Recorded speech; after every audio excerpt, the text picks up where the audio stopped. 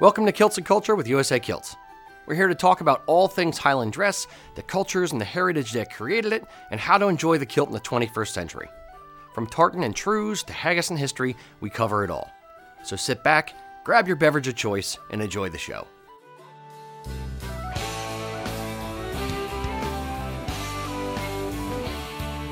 Hello, boys and girls. Welcome to Kilts and Culture, special social distancing episode. I'm Rocky. I'm Mac. And that's Mac.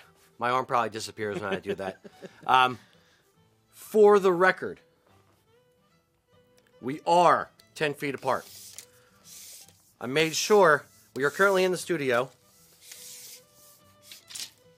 10 feet is right here. So we are 10 feet apart. So we are obeying restrictions. Basically, Mac is our production manager. He's our head kilt maker. He's also usually on the other end of the camera, or on the other side, over there. Something like that, yeah. Over there, on the other side of the room. He's not, because Eric is at home, so Mac is now my co-host for today.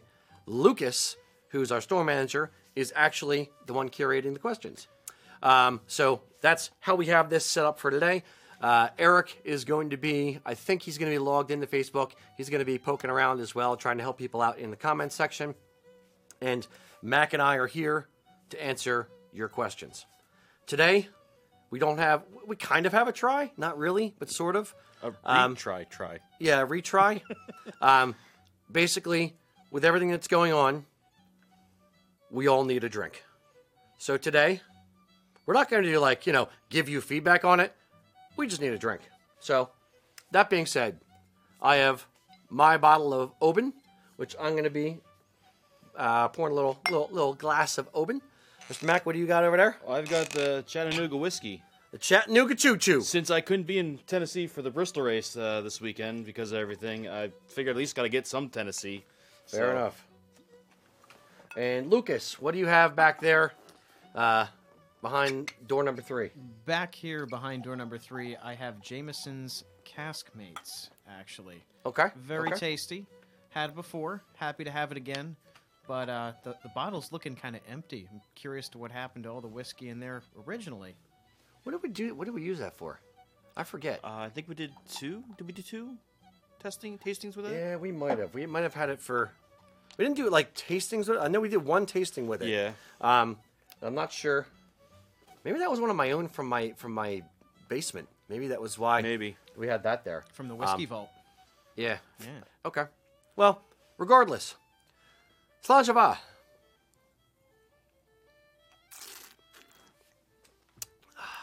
Yes. Like you, for us here, it has been ungodly stressful. There's a lot of stuff going on, obviously, with COVID-19, social distancing, basically moving the goalposts on what we were allowed to do and not allowed to do as a business. We tried to, adhere to all those kind of things. So we just wanted to have an episode where we kind of just, the try, if you will, is going to be us just kind of giving you the lay of the land where we're at. The first thing I want to say is I want to give a shout out and a thank you to all the first responders, Yes. the doctors, the nurses, everybody who's on the front lines right now doing what they can, putting their lives on the line to help us. I don't want this whole episode to be about all this stuff, but I wanted to take a moment out to just thank them for what they're doing. It is selfless. It's their job, but it's selfless, and it is dangerous, especially right now. So that being said, we are, I'm going to go one way, then come back. Basically, we're kilt makers. What can we do? I could not just, basically tell everybody, okay, go home, take, 8 weeks off, 12 weeks off, whatever it ends up being, and just close down the company and do nothing. That's not in my nature. I had to figure out some way to at least contribute and to keep things moving as much as we can and to help in some way. So right now, we've kind of switched our production over, and we're actually making surgical masks. So this is what we're doing for the doctors, nurses, police, fire, EMS, anybody that needs masks, we're doing a few things. We are still paying the people who are sewing the masks. We need to keep the economy moving, and we want to keep people, income coming in for some people. So we are selling these masks at cost to first responders and that kind of thing. We are not selling them to the general public yet. We're trying to prioritize the people who need them most right now, the people who are most at risk. So eventually we may, but for right now, we're just trying to get as many done as possible. We have no idea what our run rate's going to be, basically how fast we can make them, get them in, get them out. We have an army of people who volunteered, paid volunteers, but volunteers sewing from their houses. We have about 35 people sewing for us from their homes. We have a sewing machine supply store in King of Prussia who actually does classes called Steve's Sewing and Vacuum Center. Steve's an awesome guy. He has a bunch of his employees and people who have taken classes from him. They've stepped up. They're trying to help us sew these masks as fast as possible. We have a couple cut and sew places up in Allentown that we're friendly with. They set us up with a supply chain. They set us up with elastic. They set us up with basically people to help us sew these. We are trying our best to make as many as possible as quickly as possible. The scary part is the orders coming in are outpacing our ability to put out, but we're trying and just doing as much as we can. On the USA Kilts front, the company currently is at about 10% production capacity, meaning we have a kilt maker or two sewing from home, but everyone who can make masks for us is making masks. The fabric mills in Scotland and most of our suppliers in Scotland basically have closed down for their shutdowns that they are having over there due to this. But that doesn't mean we're not shipping. We still have a warehouse full of stuff. So if you need belts, buckles, kilt pins, whatever, we have those kind of things in stock. We are still shipping through this. So if you need anything, this is not a sales pitch, but if you need anything, we are still moving as fast as we can. We're just going to ask that everyone be a bit patient with us, especially on the kilt making front. Everything is an unknown. This is all uncharted territory for us as it is for you. So luckily, everyone's been extremely patient and very, very kind to us in this way, and we really do, tip our hats. We do appreciate that very much. Now, I'm done. I'm done talking about it. You guys are stressed out about the whole COVID thing. We're stressed out. Good God, we are stressed out about this stuff, especially trying to help in as much as we can. So ultimately, we made the decision. We did want to do a show today. It has nothing to do with COVID, but it's a distraction. It's a distraction for you guys, and frankly, it's a distraction for us. We need it as much as you guys do. So please sit back, pour yourself a nice tall pint of scotch, and enjoy the show. Load in your questions. Lucas is going to be curating them over there. Mac has a bunch of preloaded questions that we got before and old ones we haven't gotten to yet. So, that being said, Mr. Mac, take it away. Should we start off with probably the one question that Lucas is going to get a lot of on there is what tartans are we wearing? What tartans? What tartans are we wearing? This is I am wearing the, what are we calling this? Scruffy, basically the bagpiper, the old bagpiper for Dropkick Murphys, Scruffy Wallace, is a buddy of mine. He's now in law enforcement up in Massachusetts, and he wanted a tartan designed to match his law enforcement uniform for when he did police weddings, funerals, that kind of stuff. So I designed this one specifically for him. The Scruffy Law Enforcement tartan. That's kind is of what how we'll it's call called. it. Sure, that's what I'm going to call it now. So that's what I'm wearing today, because that's what I had here. Mr. Mac. I've got on the Longford County Crest tartan, which I think is no longer in existence. Discontinued. Yes. Done. Yes. That's it. Exclusive. And I think Adam, our very own Adam, has the other last piece, so it's done. I've heard that he's willing to fight people for it. So please show up at his house, and he will fight you for it. He's not that strong. No. Lucas, yeah. what do you got on back there? What do you have, Lucas? Well, Nobody can seal it, but not encouragements to fight Mac. I have a quick question here Now, what tartan do you have on? Oh, what tartan? I'm sorry. I have Roxborough Ancient on, or Roxborough District. Muted. Muted. Yeah, the That's muted. it. Yeah. Muted. Yeah. That's beautiful tartan. This I one love that one. hasn't come out in a while. Yeah, I love it and enjoy it quite a bit. Might have to get an 8-yard eventually. And the other thing with what Lucas got on, he's got a box pleat. So his is even more specialer. He's super special. Yeah, He's a special snowflake, that Lucas. let's hear it for box pleats in the comment section. No. No. All right, All Mr. right, Mac. so we'll start with, Let's start him off. With our good friend Kirk Kinnaman. That guy again? Yeah, he seems to pop up every time. Jeez. I bet he's watching too. He's one of those. So he's asking, in your experience, which is the hardest tartan to work with? The sew? Or yeah. He says Okay. to work with. So I'm guessing. I'm assuming for a kilt. Yeah, it's, All right, I we'll would work go with that that. way. Hardest tartan to work with. I would, material-wise, I would say something that is not wool or not PV, which is why we don't do anything that's not wool or not PV. Made that real easy. But like if we sewn, like I've tried sewing things on the bias, and that's a big pain in the butt. With knits, like weird fabrics way back when. And yeah, so anything non-wool would be very, very difficult. Tartan-wise, though, I'm going to say stock tartan. Let's make these parameters. Stock tartan. You can just call up a mill, order it, boom, done. I think I'm going to steal your answer. Probably. Aberdeen. Dang it. Yes. Basically, Aberdeen District Tartan has a set size that is half the circumference of the earth. It is, what is it, like 14 or 15 inch? It's like 14 and a half, I think, is the last one we got Yeah, in. Loch Heron does it in 16 ounce, and it's like a ridiculous set size. So there's no good way to pleat it to the stripe because it would be the pleats would be 4 inches wide each, and you'd have 4 of them. And it's to the set. It's kind of you're making up your own set within it, and it's one of those that doesn't really work well. It's a nice looking tartan if you like pinkish kind of color, but Pink and copper? yeah, but yeah, Aberdeen's probably my go-to. Hate it. Yeah, it doesn't Tartan even cell. repeat vertically.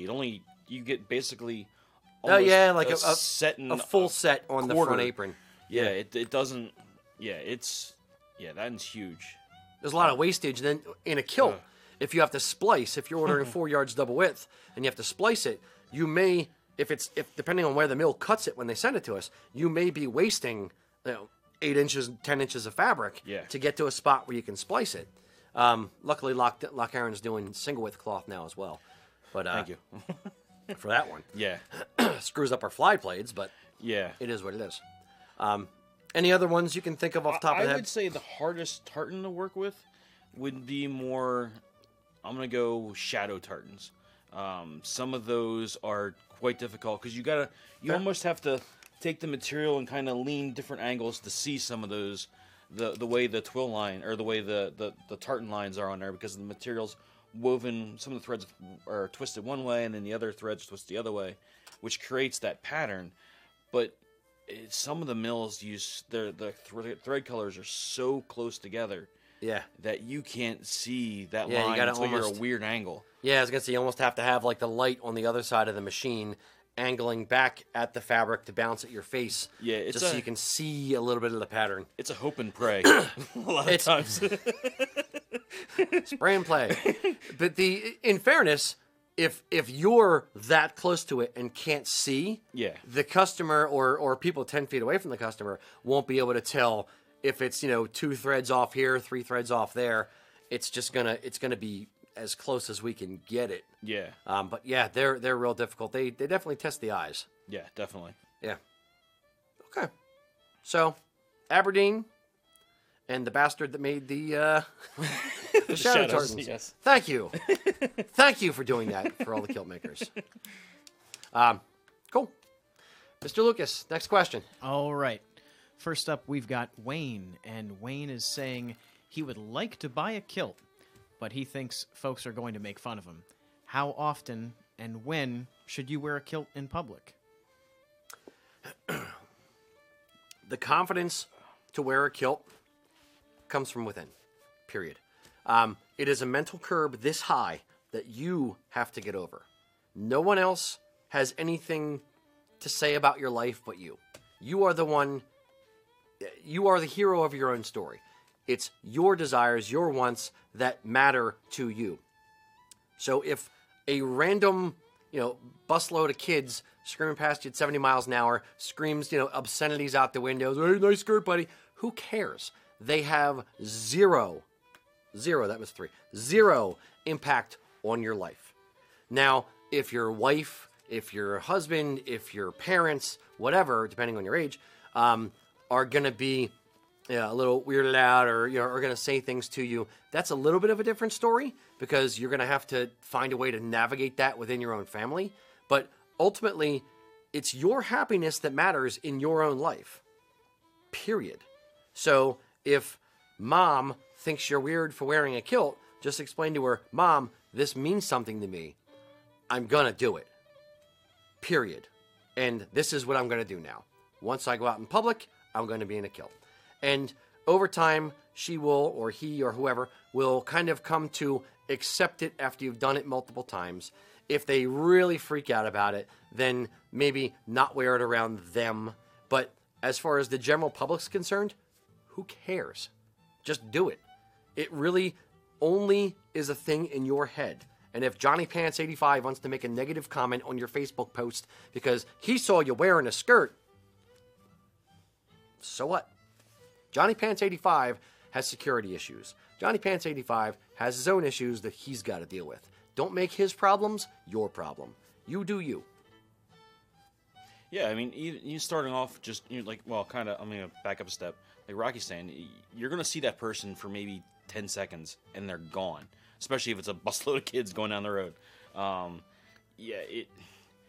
If it's something you want to do and you really feel and you're passionate about wearing and you want to wear something, start off, you got to build up your confidence as yourself and just start off, go to the grocery store, go and come back, or just, and then next time go to the grocery store and then in this place, and build yourself up too, by going even distances.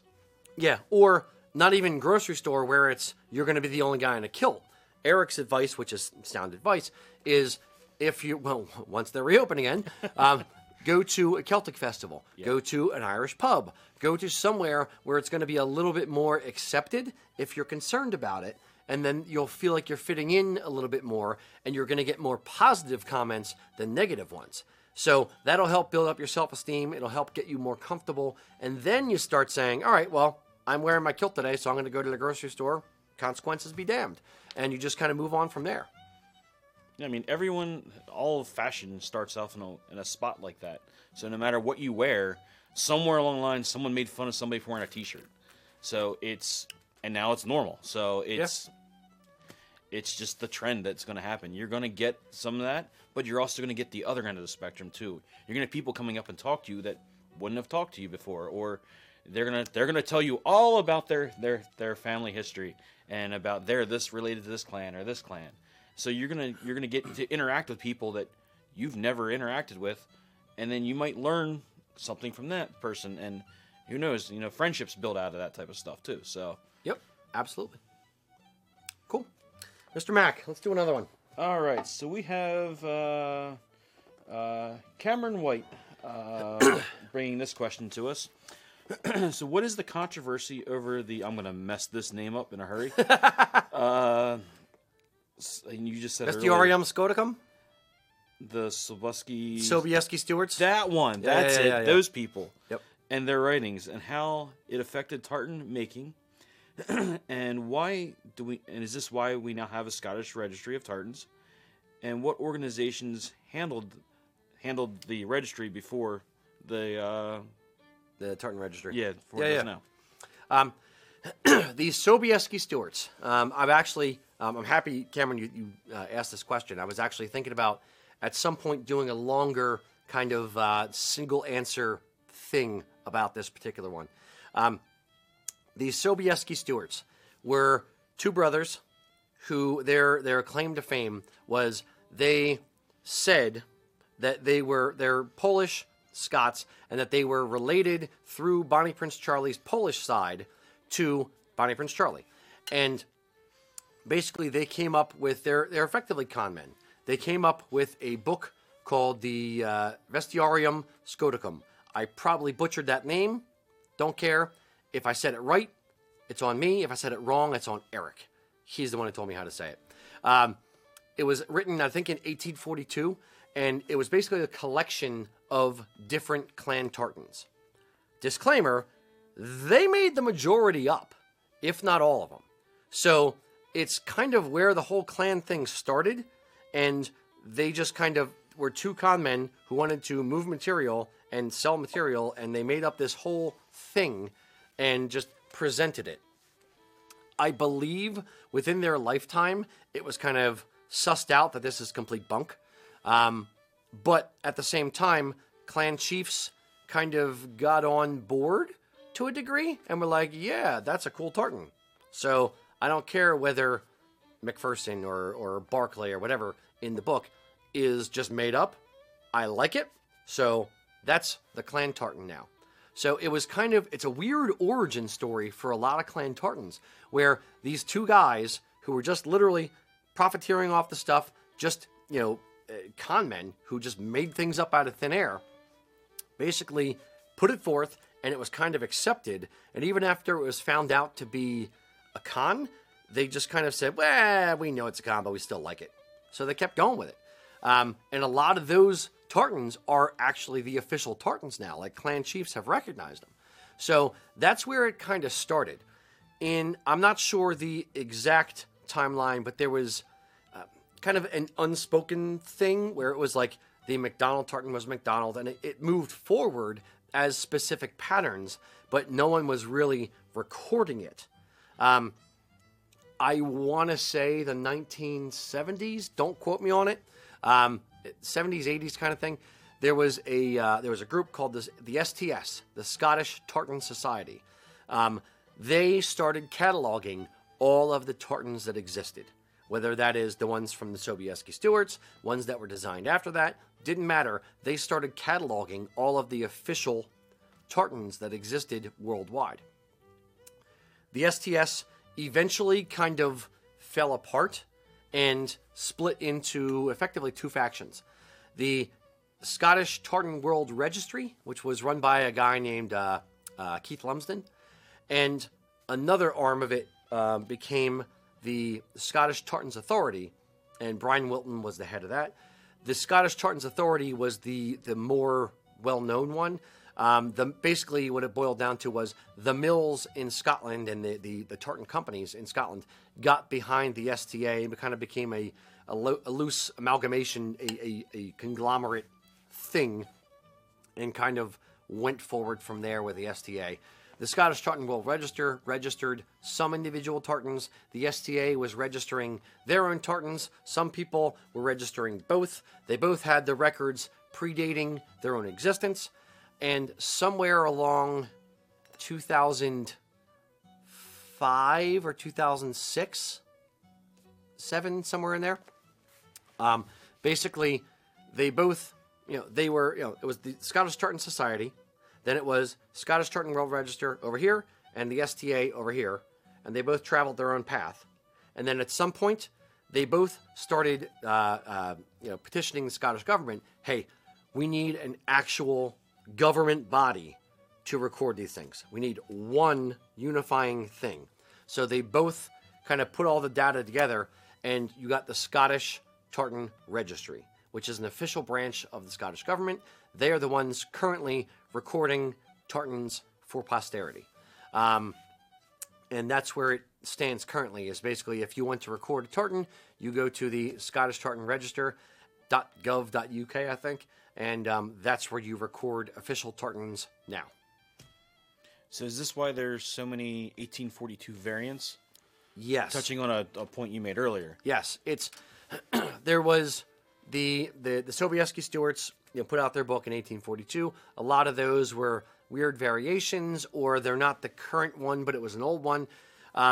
There's also other things like Wilson's Bannockburn and other mills that had done things during that same kind of time period, and it was like Wilson's Bannockburn was the main mill, a huge mill that was producing actual tartans. So there's some Wilson's Bannockburn variants. There's all kinds of different variants, but it's based on Sobieski's and the history of it.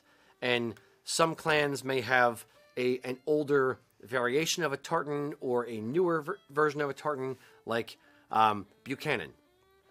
Buchanan has a Buchanan Old, and that is, I believe this is true. Again, don't quote me on it. The Buchanan tartan is an asymmetrical tartan. It doesn't repeat. But that wasn't always necessarily the case. The Buchanan tartan actually had a repeating version where it was, the red section and the green section were the pivots, and the yellow section was between them. What the story that I believe is true, again, don't quote me, was that a weaver screwed up and did an asymmetrical version where it was ABC, ABC, ABC, where it was green, yellow, green, yellow, red, green, yellow, red, green, yellow, red, where it didn't actually flip and mirror image itself. And that just kind of became the Buchanan tartan versus the one that is now referred to as Buchanan Old, which is the one that's actually symmetrical. Mills would never. No. They would never come out Flower of Scotland. No, they would never screw something up royally and then just give it a different name and pass it off and say, this is the new thing now. Never happened. That's all I have to say about that. No specific mule I'm thinking of. I won't name names. You cannot make me. Mr. Lucas, next question. All right, next one up. We have a question from Brad Russell, who's a kilt newbie. And he says, I understand why the waist measurement is vital for the fit, but I was wondering why the hip measurement was needed since the kilt hangs straight down. Brad, you may have what we in the biz refer to as Noacetal disease. You have Noacetal. Most kilts are custom made. And guys are built differently than women, but there's still some variation in guys. Some guys have a flat butt, hence Noacetal. And they're more of a cylinder than they are an actual, curvy person. Now, there's other guys who are swimmers, runners, hockey players, whatever, who have muscular rear ends. And their kilt would actually need a 7 to 8 inch difference between the waist and the hips. So not every guy has a reasonable posterior, but some guys do. So there needs to be an allowance for the hip measurement different from the waist measurement. Yeah, I think what comes to my mind is the one of our customers that visits up at Cali Classic. He's got the smallest waist I've ever seen on an actual man, and his hips are they're huge. He's like a 10-inch difference, and it's fun to sew. Yo, it's a blast. But you need that to get that shape, to get that form, to get it to hang right. We need those measurements are important. Now it's a matter of what happens for someone who doesn't want a hip strap. Then how important is that hip measurement then? More, or as if not more. The hip measurement, you need the allowance for a couple reasons. Number one, for the proper form. The kilt should be snug around the belly, and then if you're looking at profile view, it goes flat down the small of the back, and then comes out a little bit around the widest part of the rear end, and then should hang from the widest part straight down. If you don't have the right hip measurement, what will happen is it's going to want to be a tube, and you're going to put undue stress on the bottom of the fell, the sewn down portion of the pleats where we stop sewing at the widest part of your rear end. You're going to put an undue amount of stress right there. And when you sit down, eventually you're going to pop a seam. And then you're going to have like two pleats that kind of split and go straight up to the small of your back, or multiple pleats that do that. So it is a very important measurement still. Yeah, I'm going to jump down to another question we have here, which kind of goes in hand to hand with this. Is Mike is asking, what causes the left side of the kilt's apron and the first pleat to sometimes kick out? if we don't have that shaping right, you're gonna see that's gonna flare out weird, and then it causes other issues along the way. But that's one of the reasons why that type of thing may happen. And again, this is why that hip measurement is important. Agreed. You need the front apron and a kilt. Hey Mac, what was that question again? We're gonna roll right into it. What causes the left side of the kilt apron and the first pleat to sometimes stick out? Great question. Who asked that?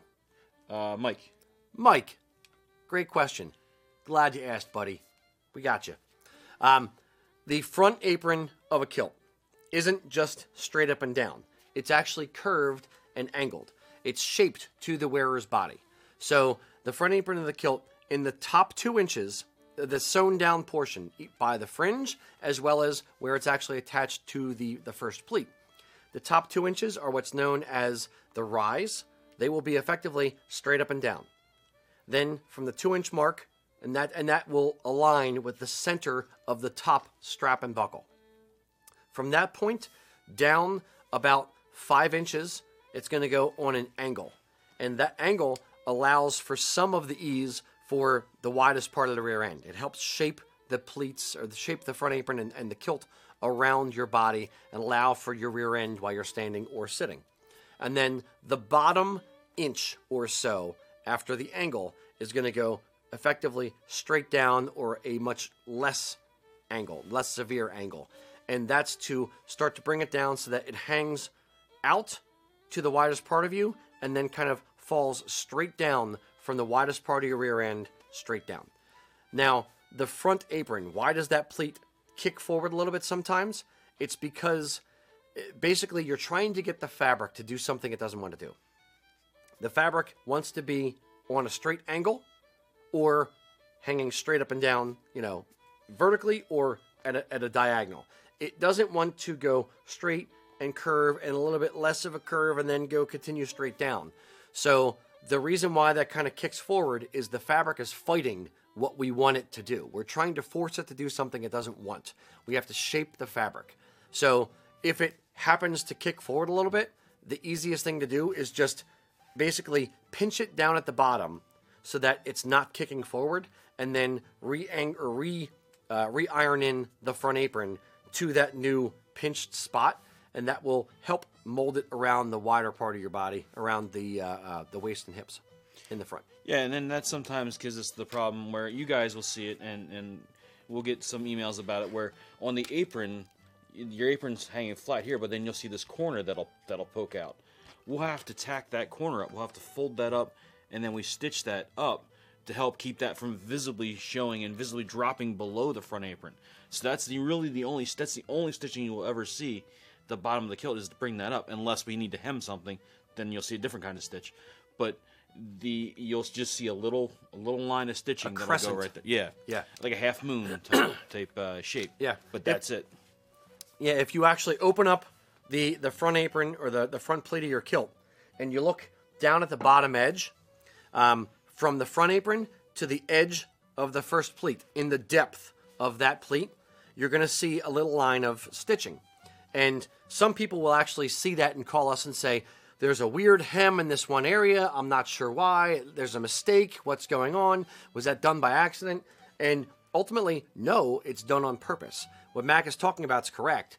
Because we're angling the front apron weird, it wants to dip down at the bottom. So you just kind of fold that back up on itself and tack that up so that it doesn't dip down below the bottom of the front apron, and you have a nice clean finished edge at the bottom of the apron. Yeah. Yep. Agreed. Mm-hmm. Hope that helps. Mr. Lucas, next question. All right. Next question from Mickey. And Mickey is asking, is there anything preventing some tartans to be made in polyviscose? For instance, Thompson's have some wonderful wool tartans, but limited PV tartans. Is it a trademark, or is it another issue? The viability of X number of tartans in the market. There's only one mill that we use that makes polyviscose fabric. There's only one mill in the UK, I should say, that weaves polyester, rayon, polyester, viscose, tartan fabric. And they weave about 75-ish, 80 tartans or so in the PV cloth. We actually have specific ones that we tell them to weave just for us. Firefighter, law enforcement, American Heritage, the military tartans, and we buy, hundreds of yards at a time. But those, basically, they're only producing and stocking what they think they can sell. So if, they already do, 2, 3 technically, They do 3. Thompsons. I wish they did the other one. In the polyviscose fabric. So they're not going to weave every single variant of every single tartan. It's just commercially not viable. They would have way too much inventory. So basically they just kind of decide, all right, these are the ones that are going to be most popular. These are the ones that we've been asked for. These are the ones that, schools have requested this tartan. So those are the ones that they stock, and that's it. We expand on that a little bit, as I said, with our range, but it's not ones that, it's not every single tartan, unfortunately.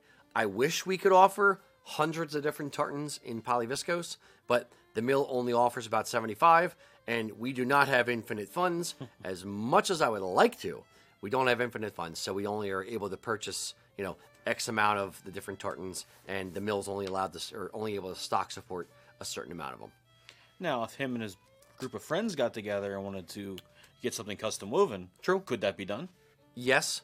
The minimums for a custom weave of PV are much higher. Well, I shouldn't say the minimums. A reasonable price on the minimums for PV are much higher, like 130 meters, 200 meters, that kind of price range, or that kind of length of cloth.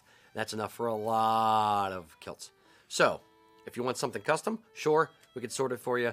But unfortunately, in the regular price point, there's a reasonable number of tartans, but not an infinite number of tartans. Yeah, we've had like the Clan Irwin Society. They went together and they got PV woven, and then we've had a few other associations come together and some pipe bands get PV cloth woven up, and so that that opens up a little bit more there. But yeah. Cool.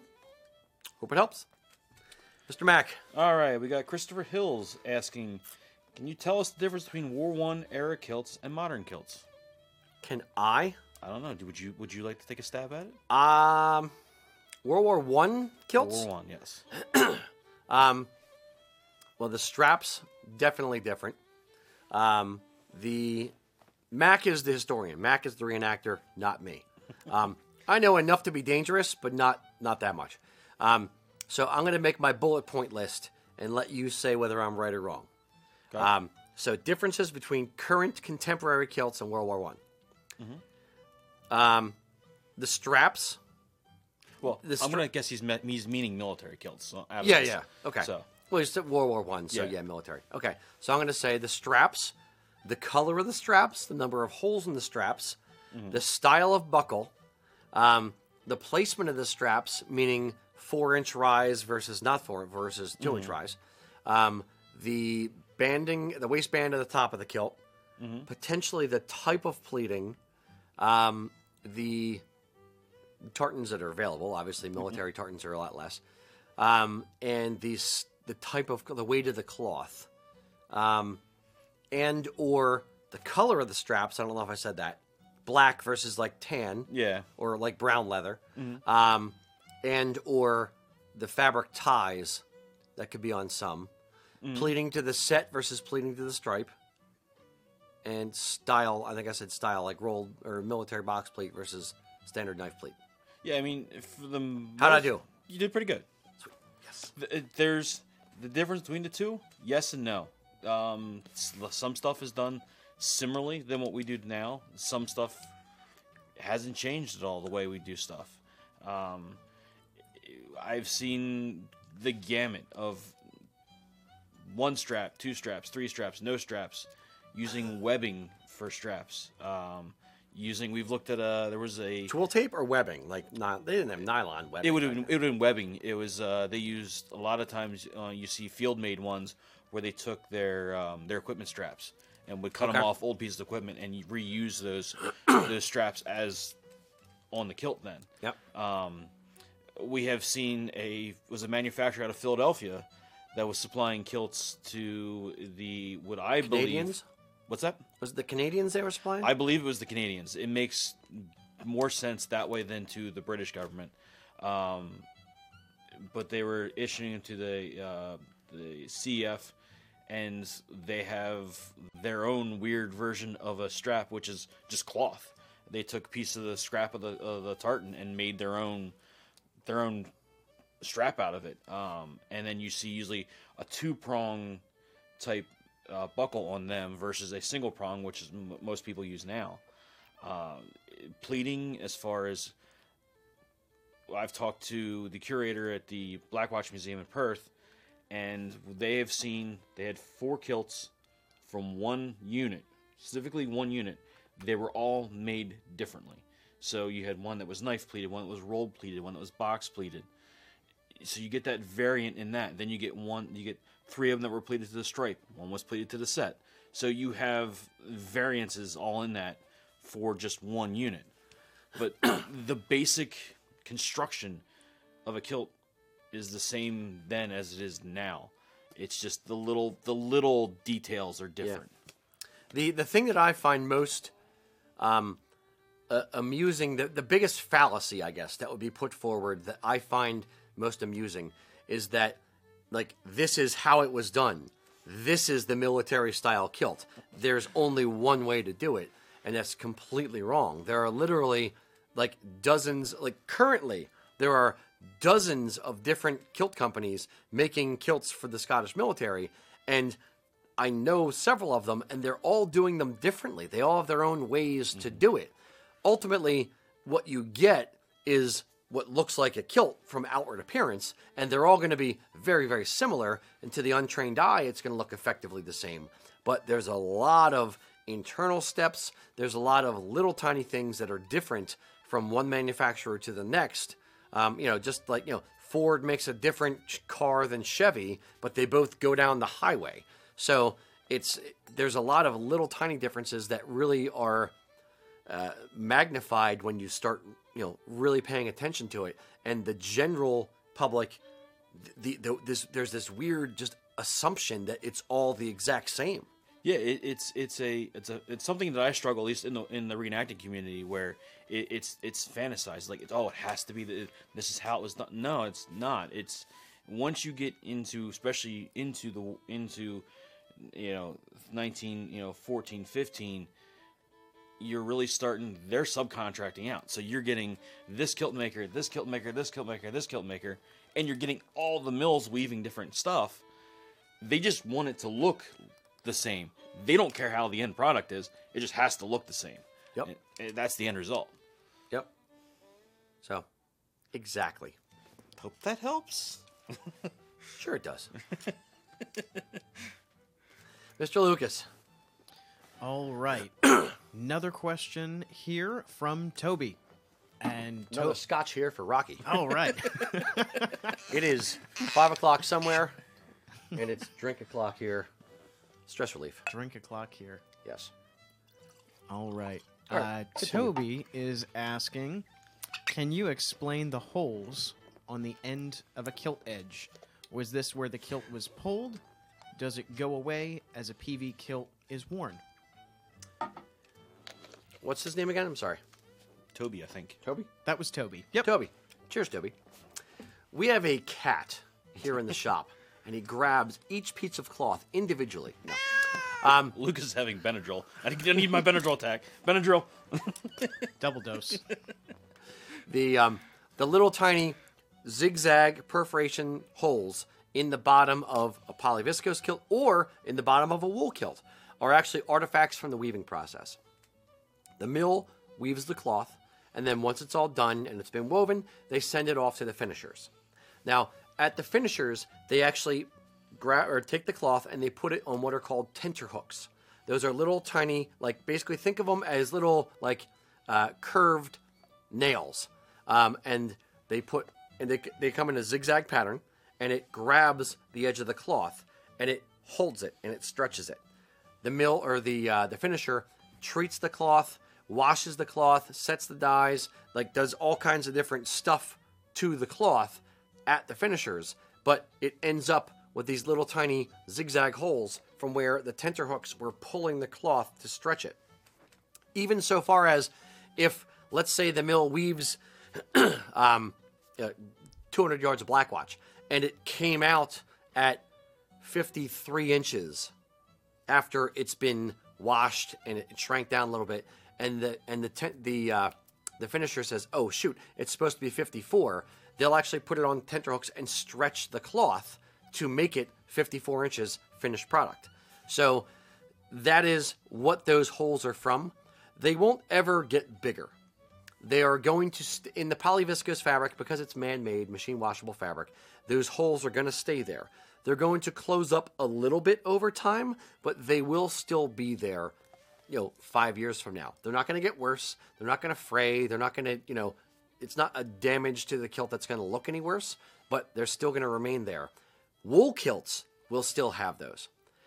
Now, it's not something that's, I lost my train of thought. Lost it. Done. But it's not going to affect the finished product of the kilt. Oh, I know what I was going to say. In other industries, tailoring, when you're making suits, when you're making shirts, when you're making pants, when you're making jackets, whatever, the fabric that you use, usually you actually cut pieces out of the fabric running lengthwise down the fabric. Mac does pattern work, so he knows. He'll back me up. Yeah. You're cutting pattern pieces down the length of the fabric, and they're not using the very edge. They just cut that off and effectively throw it out. They don't care because it's imperfect. In traditional kilts, you're using the bottom edge of the cloth. You're using that selvage edge. So it's going to still contain those little tiny zigzag tenterhook holes. Yeah, I mean, in PV, you're going to notice a lot more of the yarn wool, and it's going to stay longer in PV versus the wool. Some of the wool, by the time we get it, we don't even notice it. There's very little in wool that we still see those little holes. When we were up actually in Allentown, talking to one of the cut and sew operations up there, they had their tables with stacks of fleece up there. The bottom edge of the fleece, you could see those marks in it. Yep.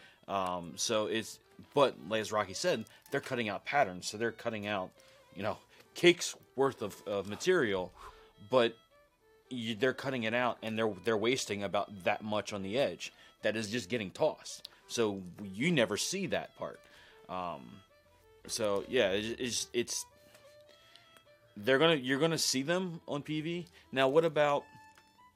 You see them, but it's only if your eyeballs are right literally like right there, 8 inches away from it, and or you're holding it up to a light and you're looking through it.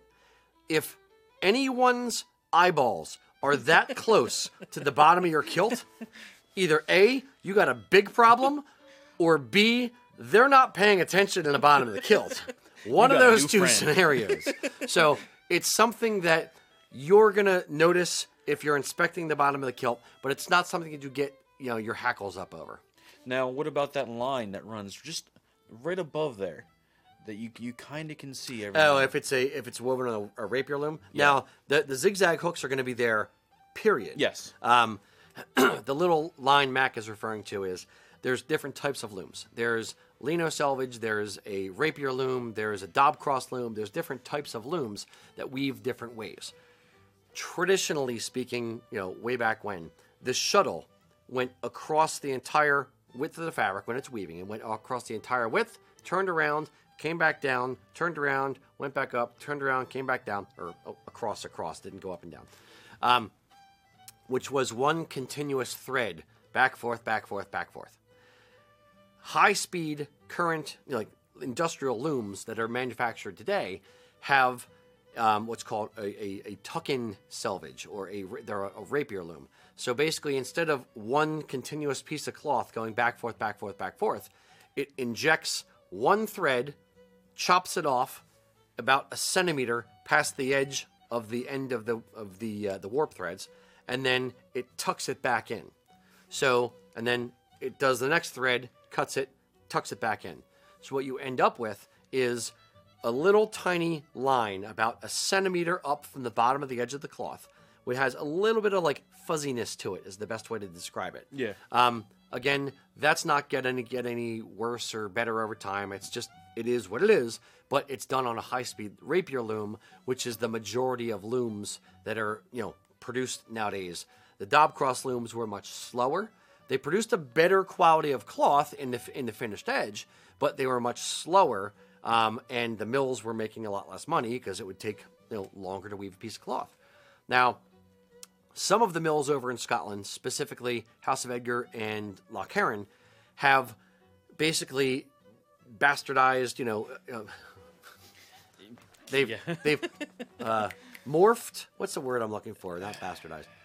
They've adapted. Yes. They've improved the rapier loom, so it's basically, it just weaves single width cloth, but instead of having the little tuck in at the very bottom edge, the thing injects the piece of cloth or in piece of yarn, and then it actually pulls it straight back through. So you're going to end up with one edge that is perfect and another edge that has little cut edges right on the very end. It's like, looks like a fringed edge. So the thread's actually like a U. It's just a bunch of series of U's that go up and down. Yeah, good way to describe it. So now the advantage to that is you have a very, very nice traditional selvage edge to the cloth, and you have one edge which looks bad, but you end up cutting that off anyway, or that's what you used for the waistband. The negative part about doing that is the cloth is only single width. Single width meaning 30 inches-ish wide. Now, it's not a problem for kilts, and actually it's an advantage for kilt makers because we don't have to splice it. There's no wastage. The bad part is when you need the cloth to be double width, whether it's for piper's plaids, fly plaids, great kilt, cutting out patterns, that kind of thing, you end up with a splice right in the middle. Now, actually for great kilts, it's kind of traditional anyway, because way back when, material was woven 30 inches wide, 28 inches wide, so they ended up splicing the fabric together, and that's how you would get double width cloth for a great kilt. But nowadays, if you need double width cloth, it is not ideal, but it is what it is. So, yeah. I don't even know how to wrap that up. That's what it is. So, chew on that, buddy. I hope that answer helps. Mr. Mack, next one. So we have Jason asking, he is going to a wedding as a guest. He's been given permission to go kilted, but was asked to come semi-formal. How would you interpret semi-formal kilt attire? Semi-formal kilt attire. Today, in the U.S. especially, the levels of formal, semi-formal, casual, dressy casual, smart day, like all that, the lines are so blurred. It really depends on the individual sending out the thing. I remember Adam had a story where his brother kept saying, "Oh, just come to our wedding. It's just it's formal. It's black tie. It's fine." And Adam's like, "Do you mean like semi-formal?" He's like, No, yeah. Like just wear like a nice suit. It's black tie. It's fine. No, what you're referring to is like semi-formal or business, business dress. It's not really formal. Yeah, that's what I'm saying. It's just a regular. I'll put that there. Just put that right there. Thank you. It's just like wear a regular necktie. It's formal, and people don't necessarily get it. So verify with the host what they actually mean by semi-formal. Now, that being said, if they actually mean semi-formal, then what I would suggest is either a nice tweed and a semi-dress sporran, or an argyle jacket and vest with a straight necktie, not a bow tie, not a Prince Charlie, not a regulation doublet, but an argyle at best, or a tweed jacket and vest at worst. I don't want to say worst, but at least. That would be, in my estimation, semi-formal. Sporran-wise, semi-dress, maybe a hunting sporran with fur, like what Mac has on over there. Those would be good options for a semi-formal type event. Yeah, I mean, even like a Wallace jacket, I think would be fine, because I think some people associate black with being formal. So even like a Wallace jacket or an Argyle that's black could be, to some people, is fancy. That's formal. Where like Fancy. where a tweed may be, a little bit more Earthy. Yeah. Yeah. Those types of tones. The making sure your leathers match is one thing we talked about earlier today. But make sure if you're wearing a brown sporn, you got a brown belt or a combination brown black belt type thing. But just and your shoes. The other thing, make sure your shoes are brown or black depending on what you're wearing. But it's Now, would you wear a? This is maybe more of a question for Eric, but he's not here. God rest his soul. He's at home. He's working from home. He's not dead. he may not even have pants on. We don't know. That's true. You guys got to pour one out for Eric. For my homies. I'm not pouring out scotch. Are you kidding me? Get out of here. I don't know you anymore. You may Where go the heck now. was I going with this? Would you wear brown to a semi-formal event? Brown leathers. The last wedding I went to, I did wear brown. I had a brown black belt on. Okay. I had my day brogues. I didn't have Okay. ghillie brogues. Okay. And I had my brown War One sporn on. Okay. So it was all, but also wore tweed jacket and vest. Yeah. So it was all whole package went together. I think that's more what we're kind of getting at is make sure the package It looks well put together. It looks together. Yeah. Not have discombobulated. Don't be discombobulation. Now, it's ultimately for the U.S. especially. Remember, when you're going to a wedding, I'm assuming there's not going to be too many guys in kilts there, if anyone else in a kilt.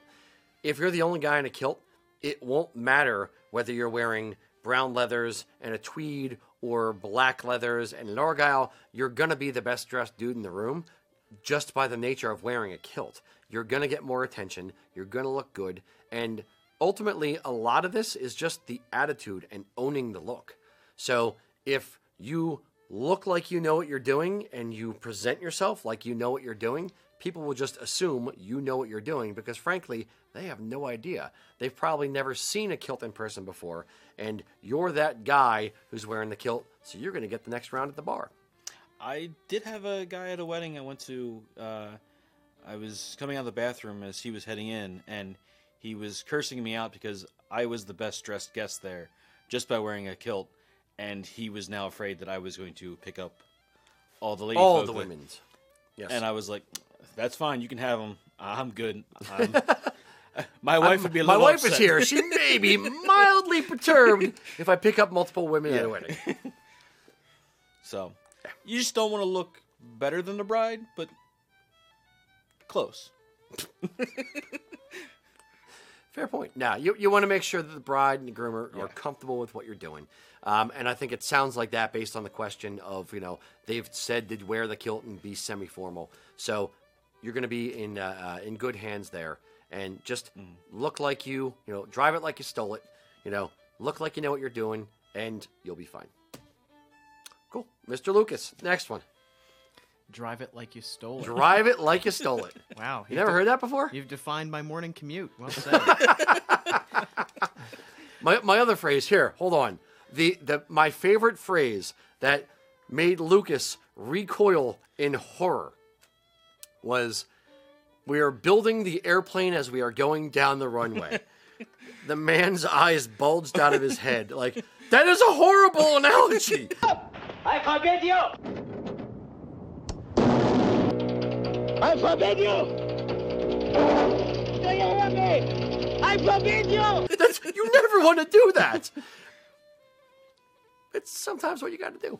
Yeah, we've experienced that, and the Yep. joy of flight again and again and again. Yes, and the funny thing, touching on the us making masks thing, we started making masks or conceived of the idea a Saturday, Two Saturdays ago. 2 Saturdays ago, Yeah. and Feels like had 2 the months ago. supply chain, had everything effectively up and running, kind of, and they were all getting up and running simultaneously. And I joked with Lucas. I said, look, you thought the other analogy was bad. We are no longer building the airplane as we're going down the runway. We are physically scooping up parts and bolting them onto the craft as we are driving down the runway, hurtling towards a cliff. This is going to be held together with duct tape and bubble gum, but by God, I'm going to make it work. We're going to need more bubble gum, so y'all Get to chewing, son. Send it in. You guys ready for another question? Sure. Okay.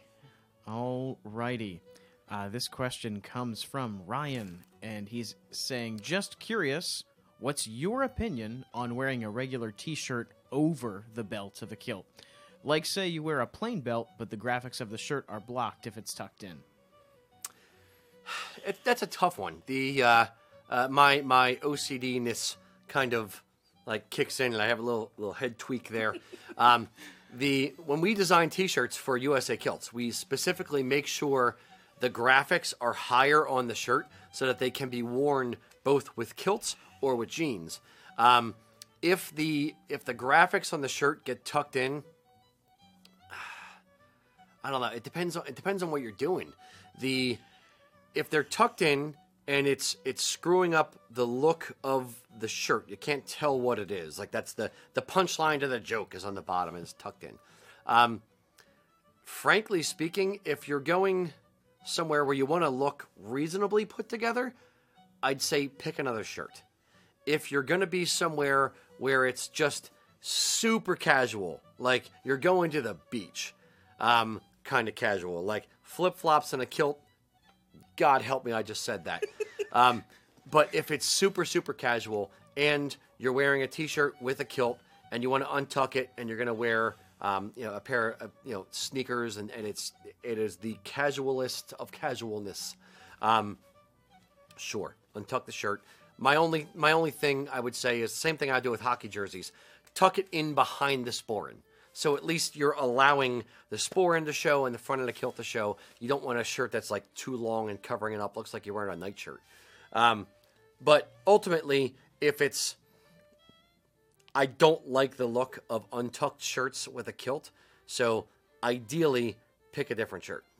I think it depends on the length of the t-shirt. If it's a shorter cut t-shirt that really doesn't stay tucked in to begin with and just kind of hangs out about you're belt wearing level. a kilt 2 inches above your belly button. I know, but if I'm wearing a casual and it's down lower, dude, that's a tube top. If that's not tucked in with a kilt, you got to rock it.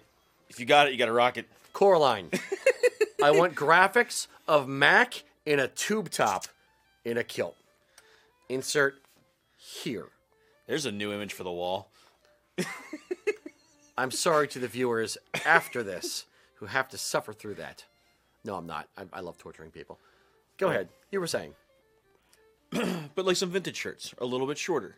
So since the vintage shirts are the in thing, they're not as long. What all the kids are wearing these days? That's right. All those like but the they're not. But they're still not 2 inches above the belly button. No, they're not. But they're not also not as long as what some of the modern shirts are too. Fair. So it's a weird gray area. Gray area, nebulous middle regions. It's like belt line. Yes, it's the Narnia of.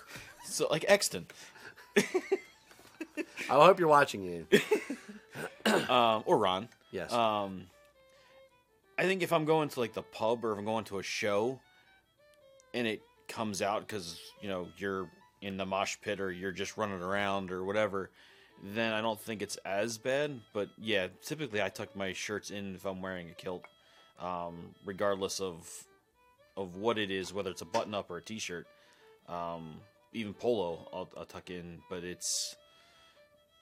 Yeah, I think tucked in is the way to go. It's the overall, the overall owning it type thing again. Yeah. It just you look more put together. Side story. Okay, I don't know where we're going. I'm gonna censor myself on this story. That's how bad it is. I'll make it short and say, if you're wearing a kilt to a concert, to a show, don't go crowd surfing in the kilt. Especially depending on what you are or are not wearing. You don't want you to do funny and hang out? Under kilt. Yes. I'm I'm censoring and stopping right there. My apologies to Ken Casey from the Dropkick Murphys. There's a much longer story there that it's PG-13 at least. So let's move on, shall we? Yes. That's for an episode of Kilts and Culture Nightlife. After dark. It's like Skinamax, but with kilts. I'm sorry, everyone. Mr. Lucas, next question. Yeah, looks like we have a question actually from Lucas. Can we have Coraline not make that picture of Mac? It's more of a comment. Okay. And King trumps Jack, so Coraline, you're going to make that graphic. Oh, dear. Wear Okay. glasses. Okay. Protective eyewear while doing that. Let's see here. All right. We have a question here from David. And David is asking, why are some hunting sporins egg-shaped and others have the same radius top and bottom line like the one that Yep. Mac is wearing right now? Yep. Why are sporins the way they are? It really boils down to manufacturer. There are certain, if let's extend that, look at dress sporins. I can tell who made a dress sporin, which company made it, based on the shape of the sporin. Some are just straight ovals. Some are teardrop shaped. Some are a wide teardrop versus a kind of minimalist teardrop. Same thing goes with the hunting sporins. Some have a narrower leather cantle area, and then they kind of bail out at the bottom into a teardrop. Others are more just straight oval. It just boils down to the manufacturer. There is no right or wrong way to do it. It's just, it is what it is. It just depends on the manufacturer, their preferred shape. Some manufacturers do, multiple shapes across their lines, depending on which customer is buying it. There's no one way to skin a cat. It's just, it is what it is. So aesthetically, some people like one, some people like another. So why not have both? I mean, even historically, you see them all over the place. You see them all kinds of different patterns. Yeah. Like from even acorn shaped, where it's a little bit more, it kind of bellows out and curves in and kind of points towards the bottom. Ugh. And the top flat. Like that, my War One sporn is actually kind of shaped that way, where it kind of bellows out and comes in. But a hunting sporin or a dress no, sporin? that was a day Okay. sporn. Okay, that's fine. I'm thinking like... But I'm like, just saying. Ugh. I'm just saying in general, you Yeah. have all kinds of shapes. So I guess, Yeah. like you're saying, it's the manufacturer, wherever they've learned from. You kind of repeat some of the tendencies, and you change a little bit. But whoever that company learned from now is doing it this way. Or if you made your own up. If you said, Yeah. you know what? Everyone's doing it this way. I want to do it slightly different just so I'm different from everybody else. This is my particular style, my particular shape. That's how things evolve. It's you want to do something a little bit different than everyone else. The fur hunting sporin, what Mac is wearing now, or the bovine version of that, was something I designed. This is, or patting myself on the back here. Something that I designed because I went to our sporin maker and I said, Greg, I want something that is... I like the hunting sporin. I wear it a lot, but I want to dress it up a little bit. So give me fur on the lower part and, the leather on the top part and then leather leaves. So it's things evolve over time. Things just kind of, you come up with a new idea, a new concept, a new shape, whatever, and it either catches on or it doesn't. And he ended up adding it as part of his regular range just because he liked how it looked so much.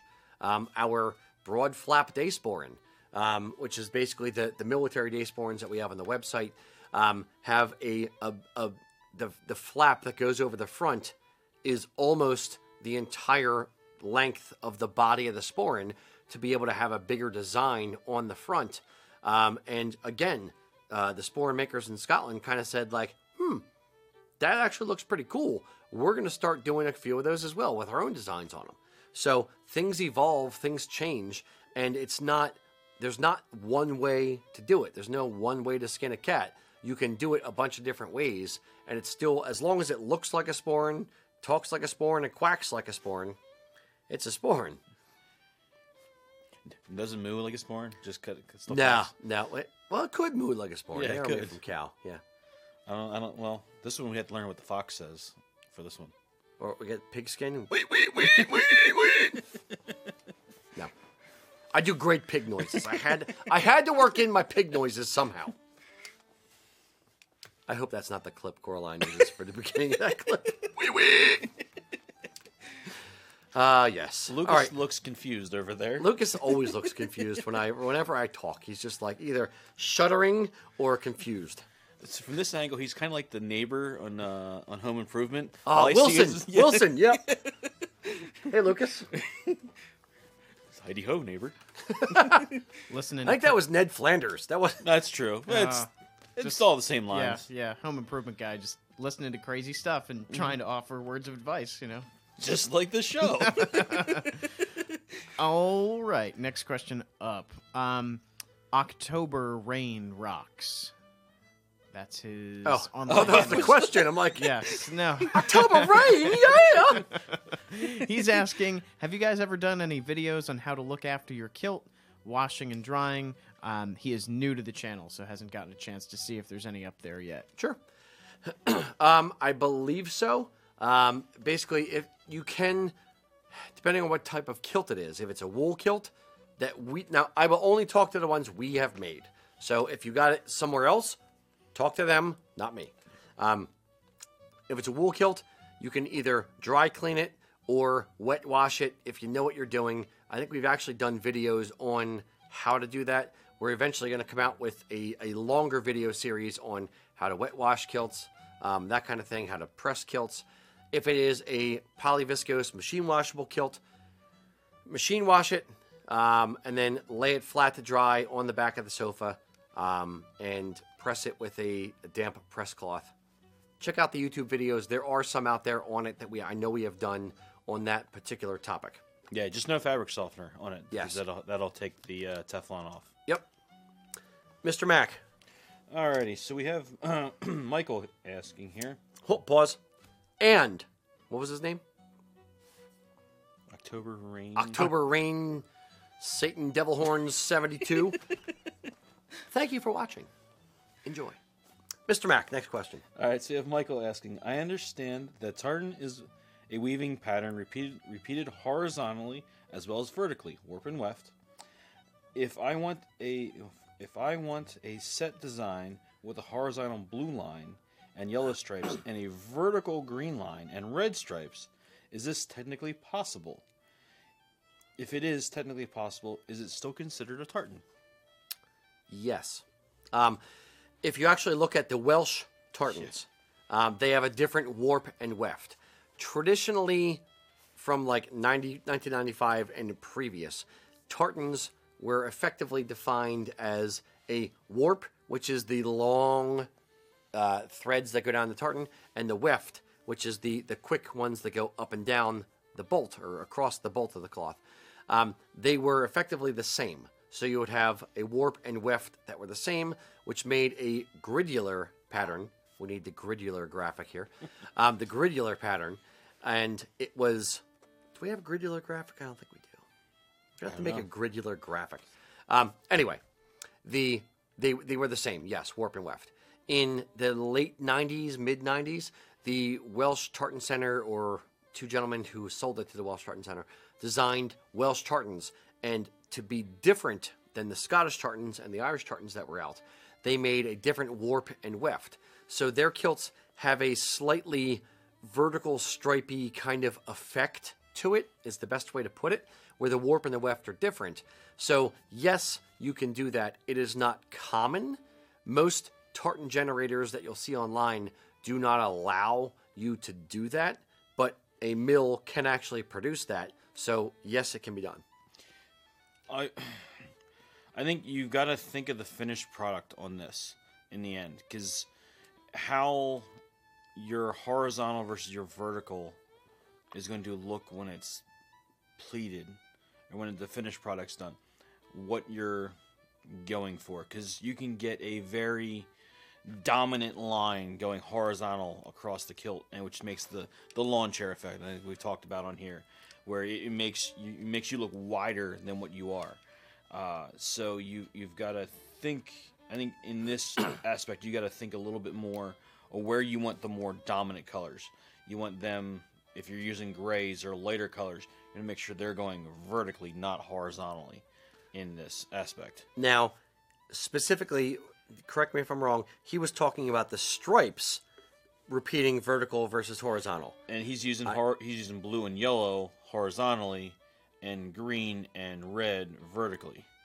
For stripes, That's or for what the main colors? He said horizontal, blue and yellow stripes, and then vertically green and red stripes. Okay.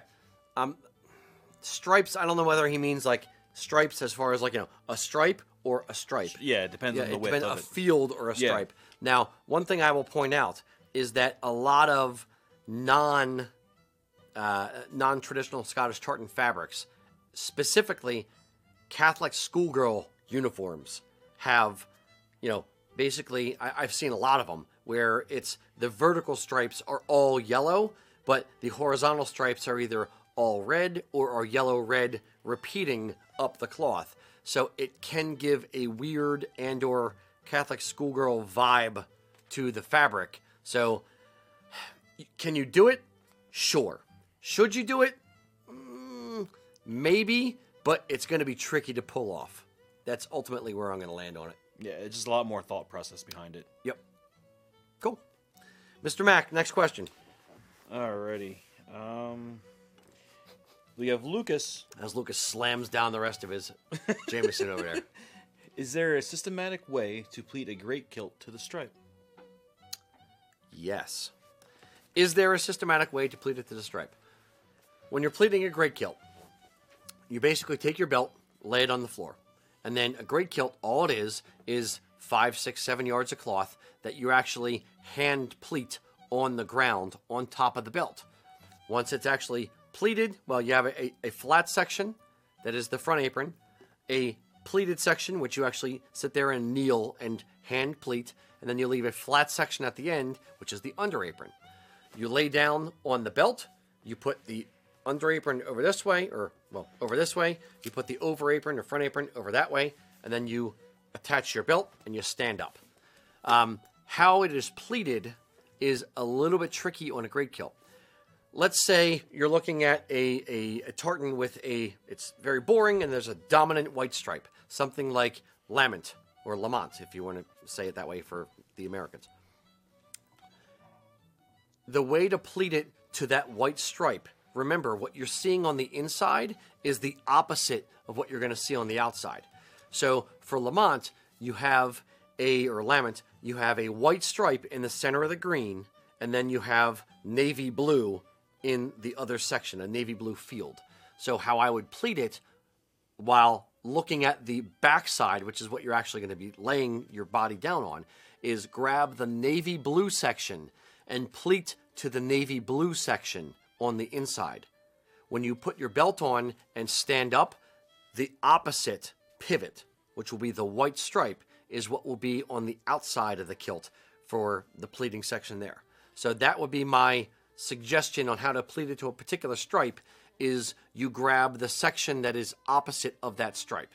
In other words, if it's an 8-inch set, so at 4 inches, you have navy blue, and at the 8-inch mark, you have a white stripe. You grab the 4-inch section, pull it over, move over 8 inches to the next navy blue section, pull it over, and you keep going that way. When you put your belt on and you stand up, on the back side, you're going to have the white stripes. Yeah, you kind of building it, you're doing it in reverse. Yep. So it's like painting on glass. You want to start with, we had to reference this earlier, so it made me think of it. It's you got to start with what you want to see and work backwards. So you've got to look at it from the opposite side, which it's going to take some practice. So you're going to have to kind of do it a couple times. But once you get the hang of it and once you understand it, it's going to be a breeze. Agreed. Good luck. Yeah. Mr. Lucas. All right, next question is coming in here. It's from Dan, and Dan is asking, how much weight can the average man lose without needing an additional kilt? The weight gain and loss is always a difficult one with kilts. When we make kilts, the holes on the straps span about 3 inches or so. So if it spans 3 inches, we're going to try to make your measurement to the middle hole on the strap.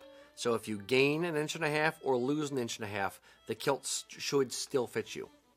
If you gain a little bit more or lose a little bit more than that, let's say you gain or lose 2.5 inches, you can always move the buckles on the right-hand side and move the strap that's on the left-hand side of the kilt.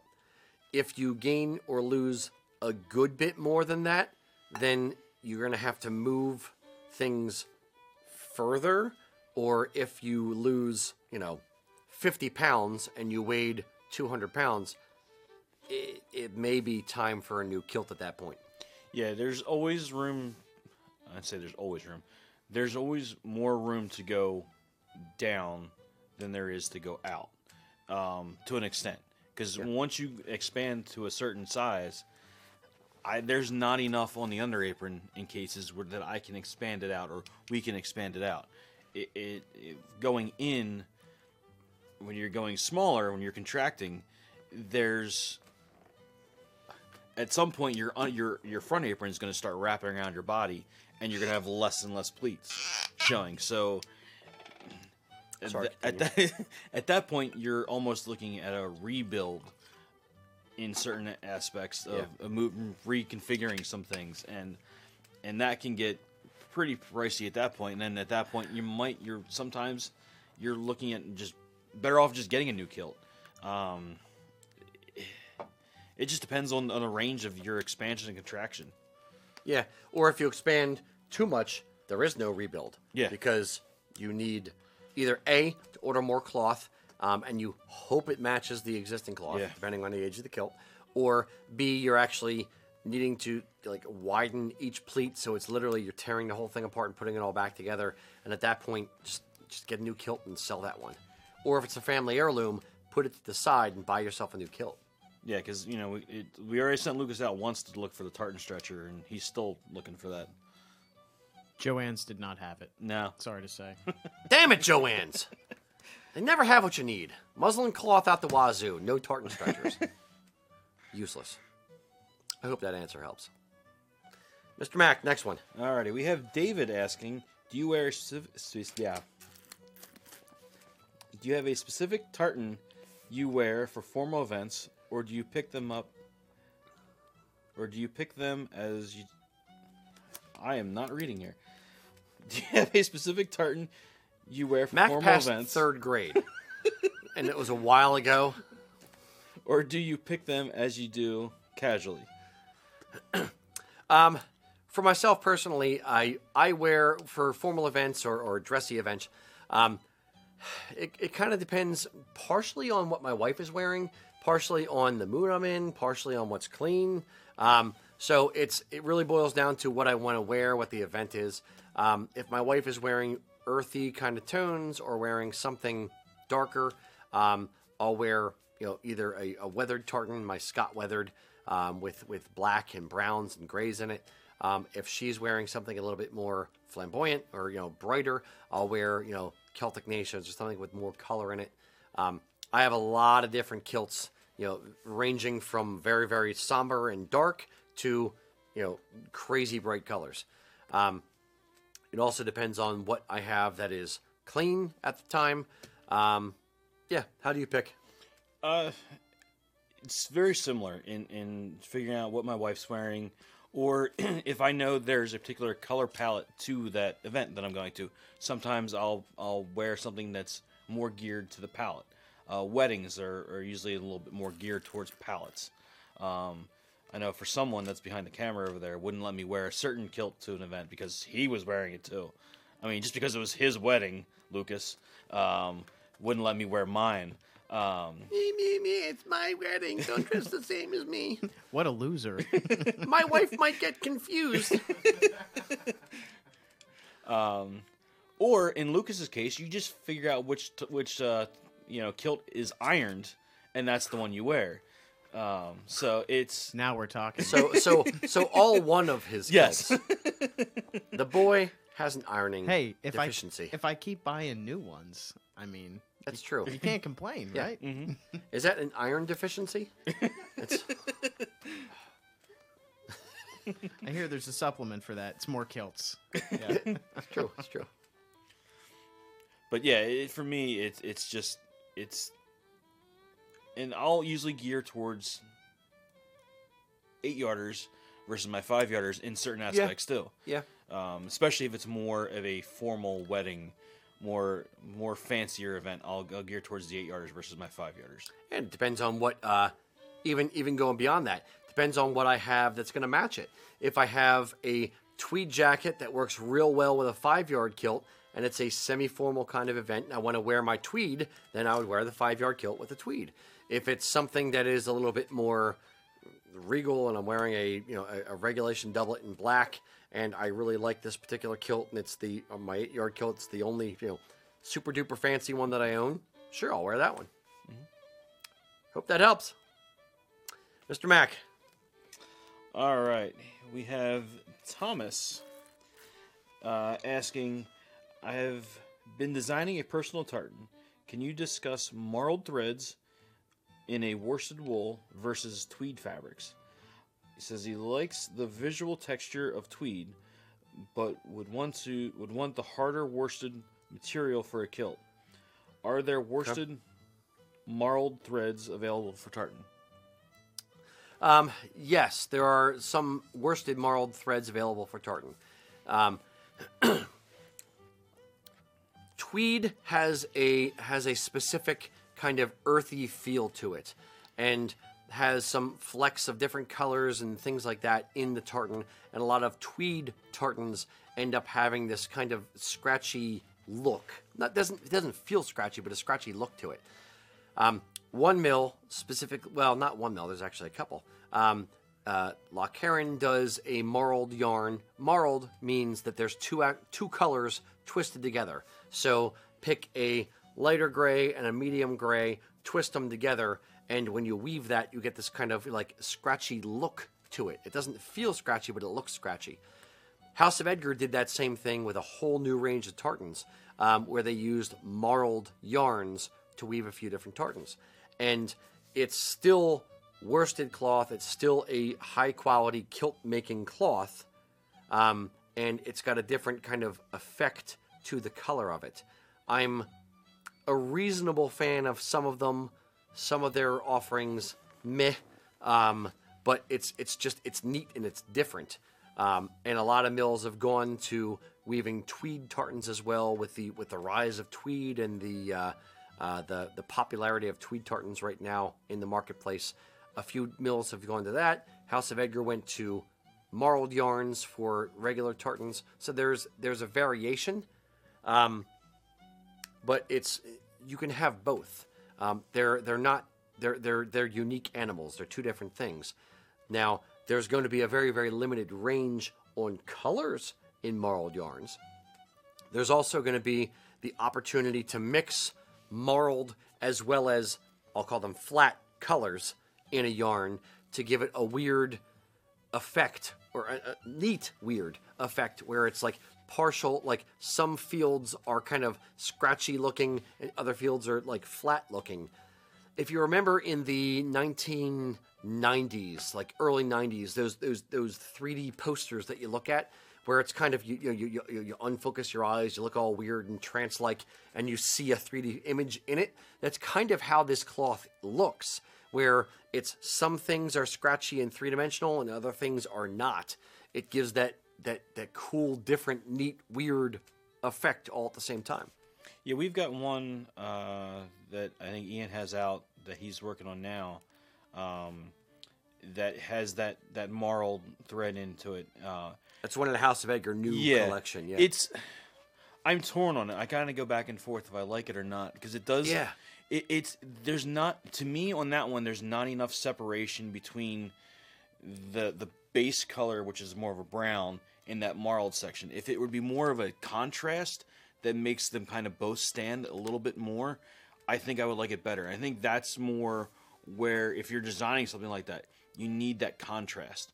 It does, in other aspects, it does give that nice 3D effect where it has two different color greens and has like a mint green, where it kind of really gives that depth of field there. But a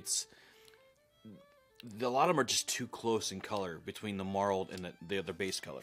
I will say this as well. If you actually look at our Sterling tartan, or if you look at Loch Heron's Highland Granite tartan, the key point there is the balance between flat colors and the marled colors. You want a balance between the two. The balance is what makes it interesting. If it's all marled, it becomes like muddied and scratchy looking. If it's all flat, it's normal. It's a regular tartan. But having the balance, the difference between the two, is what makes it visually interesting. And it's the subtle hint. It's not kicking you in the face with, oh my God, this is like it looks weird. Why? It's there's something different, but I can't quite put my finger on it. That's the balance that I want to see in it. As a designer, that's the key. Yeah, I think Sterling is probably the best example of it. It's nice balance of everything. I agree.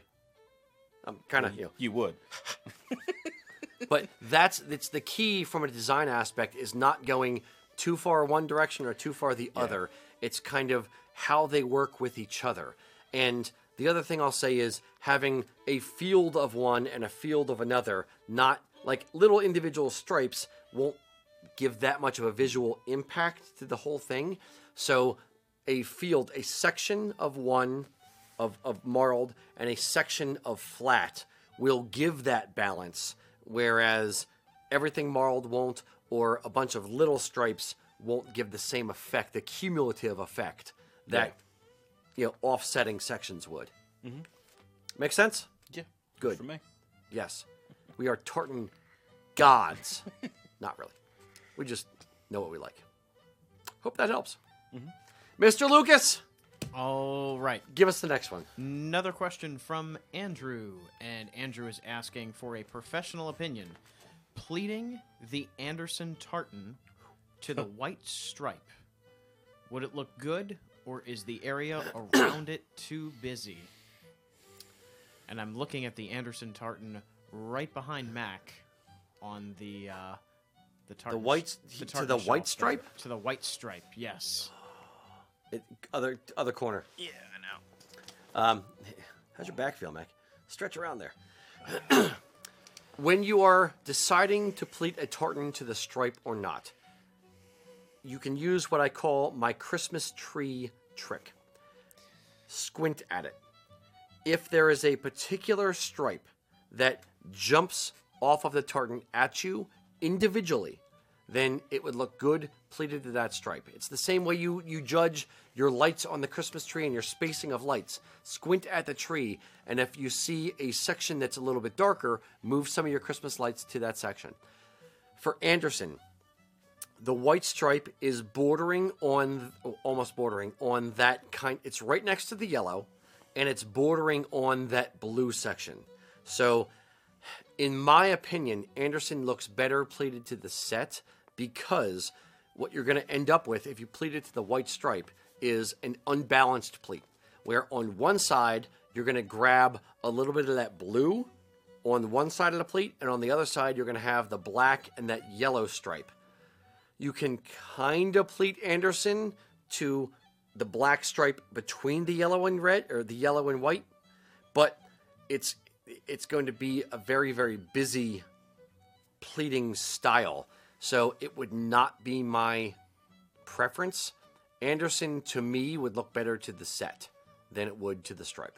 Yeah, and you pointed out, you think you hit it, you hit it nail square in the head there, is the unbalance of the pleat. It's you always want something running center of that pleat. And with that, you're having three elements that are all in the same tone that kind of pop. Well, black, yellow, white, and blue. If you pleat to the white stripe. Yeah, but I'm saying if you use the black as more of the contrast and use the yellow and the white as the pop. And it depends on the width too, of the width of the blue's going to pop just as well. So you kind of lose. I see the effect you're going for, but I think you're gonna lose that effect completely because of the yellow and the blue are gonna pop just as much as that white is. Yeah, and the other thing, well, the white will stand out a little bit more because it's white. It's the higher contrast. The other thing to point out is tartans that look good pleated to the stripe are a couple things I'll point out. One, the stripe is usually the pivot, meaning if you hold a mirror up right on that stripe, left and right will look the exact same. Anderson, if you hold the mirror up on that white stripe, the left side you're going to have blue, the right side you're going to have the yellow stripe, and then the busyness, so it won't look great judging on that. And the other thing that's, in my estimation, kind of key with pleating to the stripe is having a wide enough field around the stripe that is the only other element on the pleat. So using, again, Lamont or Lament as the example, you have a white stripe in the middle of a green section. When you pleat it up and you take 1 inch or less than an inch of that section with a white stripe running right down the middle, all you're going to have is green. If you had a little bit of black or another color off to the side, what's going to happen is you're going to get spears. As you put the green section, or in Anderson, using that as the example, in Anderson, if you centered that white stripe, you're going to have blue on the one side. And when you put that pleat next to the following pleat, you're going to have the blue kind of disappear as it comes to the top. You're going to end up with spears of, a 1/4 inch or 1/8 of an inch down at the bottom of blue. And then as you travel up and taper to the narrower part of the pleat, that blue is going to disappear. So you're going to have spikes of blue going up, which is going to be kind of distracting in the pleating elements across the back of the kilt. So typically, kilts that are pleated to the stripe are pleated to an individual stripe in a wider section that it's not distracting when you stack them all up. The only way that really works in that aspect is you'd have to have blue on the opposite side, which then changes the whole pattern, because then that makes that blue, not these little spikes, it makes it a little wider, and it makes it look like another stripe in there. But again, now we're back to that's designing a whole new tartan. That's not Anderson. Yeah. So we're back to the same point. Point spikes. Get it? I'm sorry. I don't know where I found it. Mr. Lucas, next one. All right, next one up. We have a gal asking when a woman, her husband, is buying a kilt, she's encouraging him to sit with his legs closed. Is manspreading worse when their husband's buying a kilt and wearing it? And we're summarizing this with, how do you sit in a kilt politely? There's a reason why the camera angle cuts off at our knees. I'll start there. Guys are not used to wearing to sitting with their knees together. Anatomically, I'm not going to get graphic, I promise. Anatomically, manspreading is a thing to a degree because it's not comfortable for guys to sit with our knees together. So ultimately, we sit as compact as we can, but it's not comfortable in the same way it is for a woman. Now, what I generally tell guys when they're sitting is, when you go to sit, you back up to the chair, put your hand on the sporin, push the sporin down, and sit down, so you're pushing the fabric between your legs as you are sitting. There are guys who don't follow that advice and will sit there with their I hope I'm not flashing the camera right now, with their knees apart and the fabric taut across the front, and kind of exposing themselves to the world. It takes getting used to. Guys aren't used to wearing skirts. We're not used to wearing things with no crotch sewn in and sitting down in public places and private, wherever, in a kilt. We're not used to it. So it takes a little bit of knowledge and practice to get used to, sliding back into the chair, putting your hand on the sporin, pushing it down, and maintaining a bit of modesty. I think we had a phrase a little while ago called sweep the pleats. Sweep the pleats. You have a problem with that? No, Rocky. No wrinkles. Just making sure everything's swept forward too as you're sitting down, so you're not bunching things up and you stand up and it's like an accordion in the back. So yeah, it's a couple times with this Do Funny hanging out. He's gonna get told. At least you're gonna tell him about it. Yeah, please just whack him on the back of the head. Make him understand that, or just wear underwear. Yeah. You want to make sure you're maintaining some modesty. You're not scaring the kids or grandma. You want to maintain some modesty while wearing a kilt. You just have to be cognizant of your surroundings, cognizant of how you're sitting, how you're carrying yourself, or what you're carrying and exposing. So it takes a bit of practice. Point it out to them. It's because we are not used to, as guys, we are not used to wearing kilts. We're not used to doing it a certain way. It just takes a bit of practice. Once you have it down, once you wear a kilt on a daily basis or a quasi-regular basis, you'll figure it out. It just takes a little bit of prodding to make sure that we're, maintaining the modesty. Yeah, and you said it before. I think you said before that sporn definitely helps with that. Yeah. Especially if you're wearing a sporn. If you're not wearing a sporn, then it's usually it's a push down on the front apron too, just to kind of get that to settle in the groove. We also have Andrew asking a very similar question about getting into a vehicle. What did Andrew ask about getting into a vehicle, Mac? He said sitting in a chair is relatively straightforward. But what about getting into a vehicle? I'm so glad Andrew asked that question, Mac. How do you sit in a vehicle with the pleats without monkeying up the whole back of your kilt? Great question, Andrew. Thank you for asking. Here's a little trip or a little trick, tip, whatever, on how to get into a vehicle while maintaining your kilt pleats. Get a bath towel, get a beach towel, whatever, and keep it in your car. If you're going to be wearing your kilt, when you get to your car, open the door, grab your bath towel, grab your beach towel, whatever, and wrap it around you.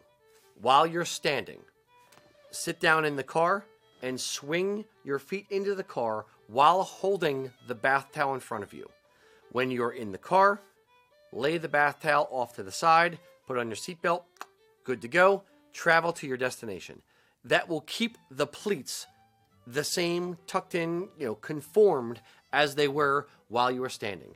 You get to your destination, you get out of the car, your pleats will be fine, you leave the bath towel in the car.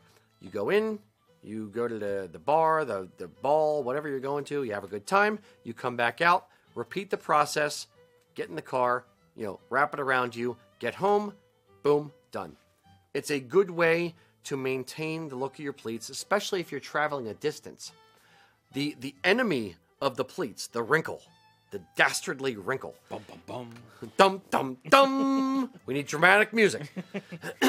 The enemy of the pleats is the wrinkle. And the wrinkle occurs from heat and time and pressure. So if you're in the car for an hour and your body heat is heating up the pleats and they're fakakta laying underneath you, they're going to be wrinkled when you get to your destination. So the straighter you can keep the pleats, or the less time that you're sitting on the pleats, the better they will end up. But if you have to travel to get to your destination, bring a bath towel with you, wrap it around you. It'll keep the pleats nice and kind of straight as you're traveling. Yeah, I think it also depends on how your seat is too. A lot of vehicles are more level, or even kind of like a regular seat you sit in during the day, so you can kind of get away with the whole sweep the pleats and sitting up in there. If it's more of a lower sitting Bucket car seat or something, yeah, you got to kind of get down into. I think that's where more of that. I will say this as well: leather versus cloth seats. Leather seats, you can pivot a little bit better. Mm-hmm. Cloth seats, it's going to grab the pleats and really royally wreck them. So the bath towel is absolutely a great idea for cloth seats. And be aware of your sporn chain. Where your sporn buckles, you can rip some seats up with that pretty quick. What was the car I had? My first Avalanche, my Chevy Avalanche. I used to wear my, just jump in the truck, with the sporran chain, and I wore a hole or scratched the heck out of the leather in the back of the seat from my sporran chain from wearing my kilt every single day. So I got in the habit when I got in the truck, or before I got in the truck, of flipping the sporran chain over so the little prong on the buckle faced the back of the kilt, and then get in the truck. When I get to the destination, flip the sporran chain back over so it wasn't wrecking the seats. And my employees, when we go to when we go to Celtic Classic, I give the warning every time somebody gets in the truck. Everyone, please turn your sporran chains around. Flip your sporran chains. Don't wreck my friggin' seats. Yep, we got in the habit of it. It became routine. We were doing it, and I started doing it in my vehicle. Yep. And then a couple of us then started getting sporran straps, and I felt that was easier because you could just slide the strap around. Yeah. So the buckle sat over here more than it did in the back, and then you were good to go. I actually wear a sporran strap myself.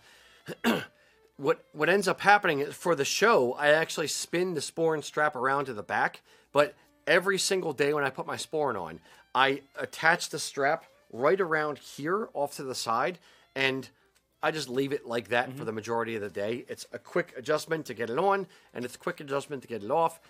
I don't care how it looks. It looks fine. It's close enough. If I want to be pictured or make it look super nice, I'll put it in the back, but I leave it off to the side so that way when I get in my car or I'm doing something where it's going to scratch the back of the chair, it doesn't affect that leather or the material and grab and rip at the material. So I just leave it off to the side.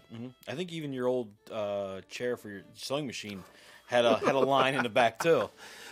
We actually have a chair in the office, the red chair downstairs, Lucas. This chair, it's a red cloth chair, and there is a section like 3 inches tall and about 8 inches, 10 inches wide. It's like ripped the hell apart. It's just foam pouring out of the chair from my sporran chain, destroying this chair. And at that point, I didn't really care. It's an old chair, but now my nice fancy new chairs. We don't do that. We try to treat our furniture with respect. I took that chair into the shop and got a prompt. Hey, here's your problem on that one. Hope that helps. What the hell were we talking about? Getting in a vehicle. Cars? Yeah. And just sitting. So, tips for getting in cars. Cheers. Mr. Lucas, next one. Alrighty, question from Cynthia. And Cynthia is asking, how do you feel about a woman wearing an actual kilt? I assume she means a 5-yard or an 8-yard kilt, as opposed to a pleated skirt. Women gonna do what women gonna do. Traditionally speaking, a kilt is a man's garment. A pleated, skirt to the knee is a man's kilt. Women traditionally, again, finger quotes, wore below the knee or above the knee. Now, there are exceptions, obviously, for bagpipers and people like that. That being said, women's fashion is much more lenient than men's is. So, if you want to wear a kilt to the knee, my traditional eye would say that over time, as I've developed my eye, it looks a little bit more masculine. So you could do it, but it looks a little bit more masculine. What I would suggest is you don't have to do a mini kilt, like 6-8 inches above the knee, where it's a bit risque as you bend over to pick something up. But 2 inches, 3 inches above the knee, tops, it would still look good. Or a little bit more matronly, 3-4 inches below the knee is a nice, librarian type look. Or ankle length is what's called a, not kilted skirt. Hostess skirt? Hostess skirt, thank you. I was thinking Fiona skirt, but that's a little bit different. It's a more feminine look to it, whereas a to the knee look is much more masculine. Now, what about something more like the great kilt style, like a Arisade? That's a whole different question, Mac. How dare you, sir, mix two questions? Well, we're talking about women's kilts. Was Cynthia? Was that her name? Cynthia? Yes, it was. When Cynthia took the time, Mac, to ask us specifically about a man's kilt to the knee, and you're muddling up the whole thing. How dare you, sir? Cynthia, I apologize. I do not know this man. But since he asked, what's your other question, Mac? Let's lump them all together. Sorry, Cynthia, you're no longer special. Mac's lumping it all in. Well, we were talking about women's kilts, and we went to men's kilts, so I figured the great figured wrong, good sir. the great kilt version could be an option as well. And it says, can women wear a gray kilt? That is, I am sure they're able to put it on properly, but what I'm asking, is it good form or proper for women to wear a gray kilt? The reason I wanted to actually separate the questions, but now we're joining them, was because she's talking specifically about a contemporary, contemporary kilt worn to the knee, men's tailored kilt, versus a great kilt Arisade, which is a there's no sewing involved. For the great kilt or Arisade battle, a great kilt is a man's garment worn to the knee, and Arisade is a pleated length. They're both pleated lengths of cloth that you hand pleat, but an Arisade is worn over another skirt, whereas a great kilt is just a length of cloth and that's all you're wearing. That's maybe a shirt. So it's wholly different in my mind from a tailored kilt or a tailored kilted skirt or a tailored mini kilt.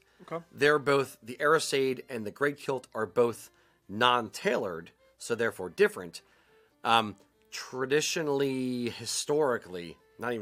Historically speaking, women would wear an Arisade over top of a blouse and a different skirt, whereas a man would wear a shirt and a great kilt. Does that make sense? Yeah. Now, would you see?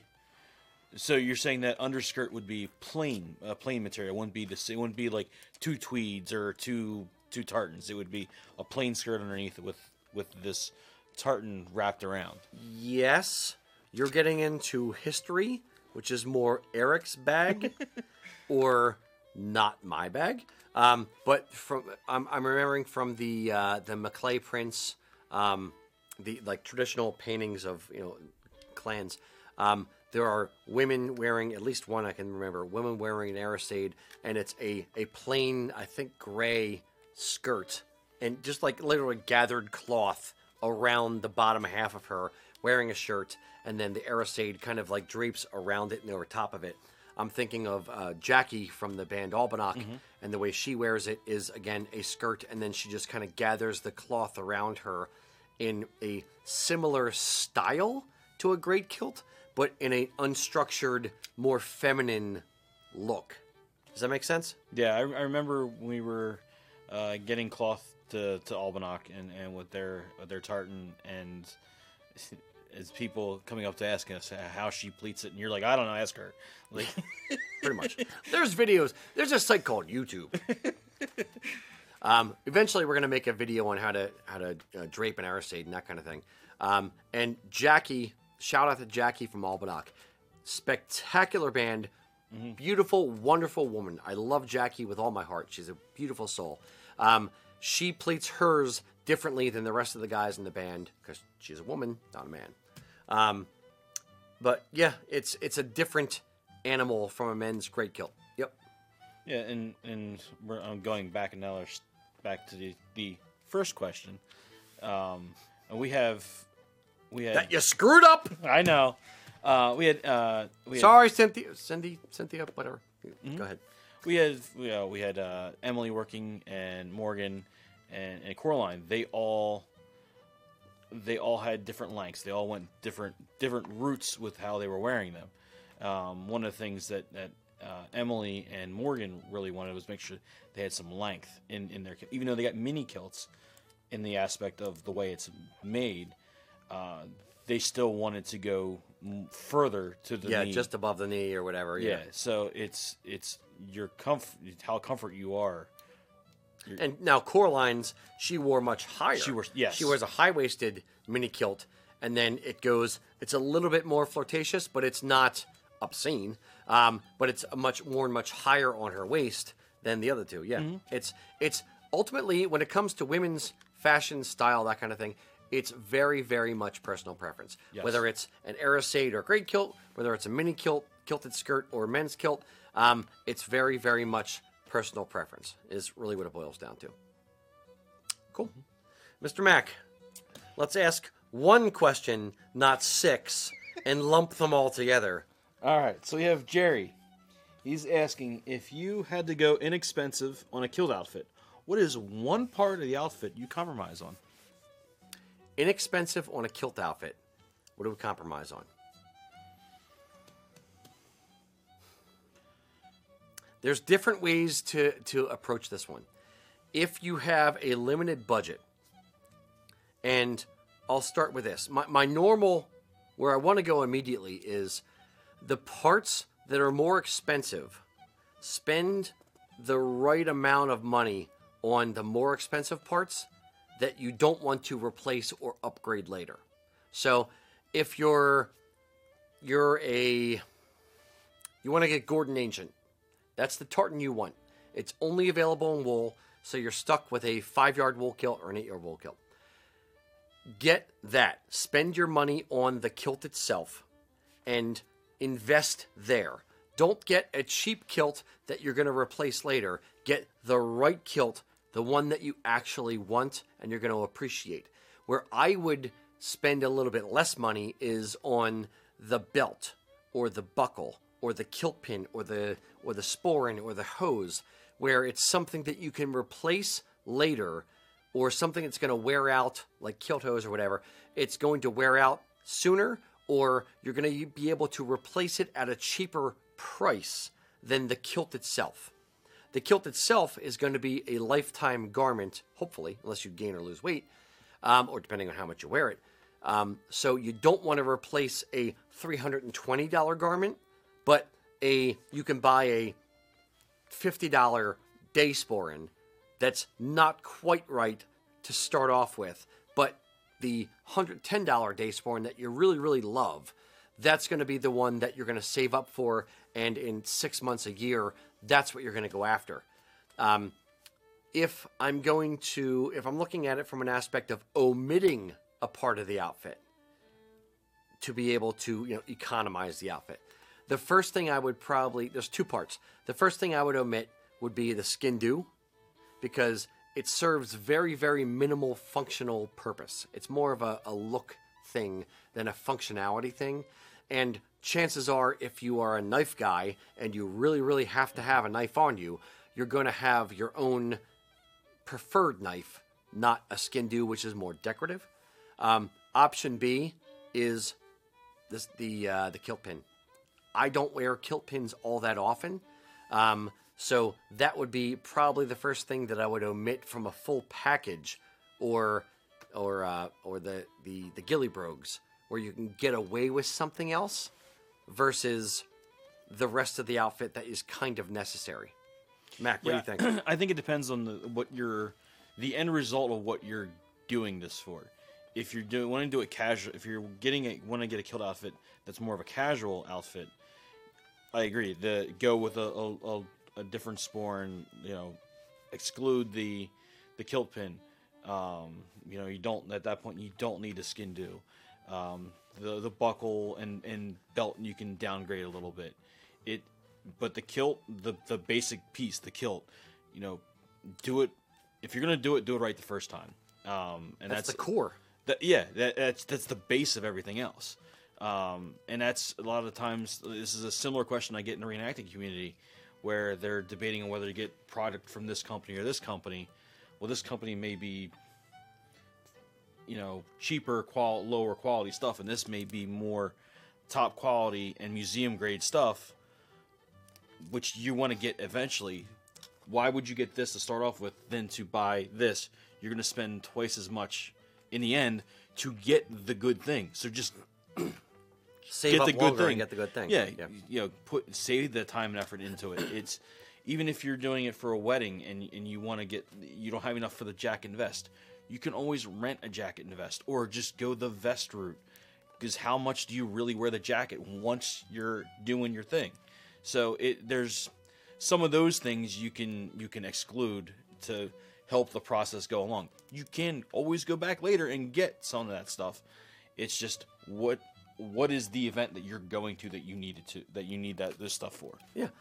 And ultimately, think about the parts of the outfit that are the cheapest to replace. If you started off with a $100 kilt, which you didn't really like, and you eventually were going to get a $320 kilt, I'd rather see you start there and get a $320 kilt and have the right one to start with and save up a little bit longer potentially to get it than buy a $50 sporran and upgrade to it's price-wise. It makes sense to start there and not waste the $100 versus buying a $50 sporran and upgrading to a $100 sporran, or buying a $30 buckle and upgrading to a $50 buckle. The $20 delta is less than the $200 delta on the kilt. So start with the parts that are cheaper to replace, or the parts that you can actually move along with quicker and get, and make do with quicker. All right, we're about 5 o'clock. We're going to take one more question before we sign off. Mr. Lucas. All right, bringing us back to where we started.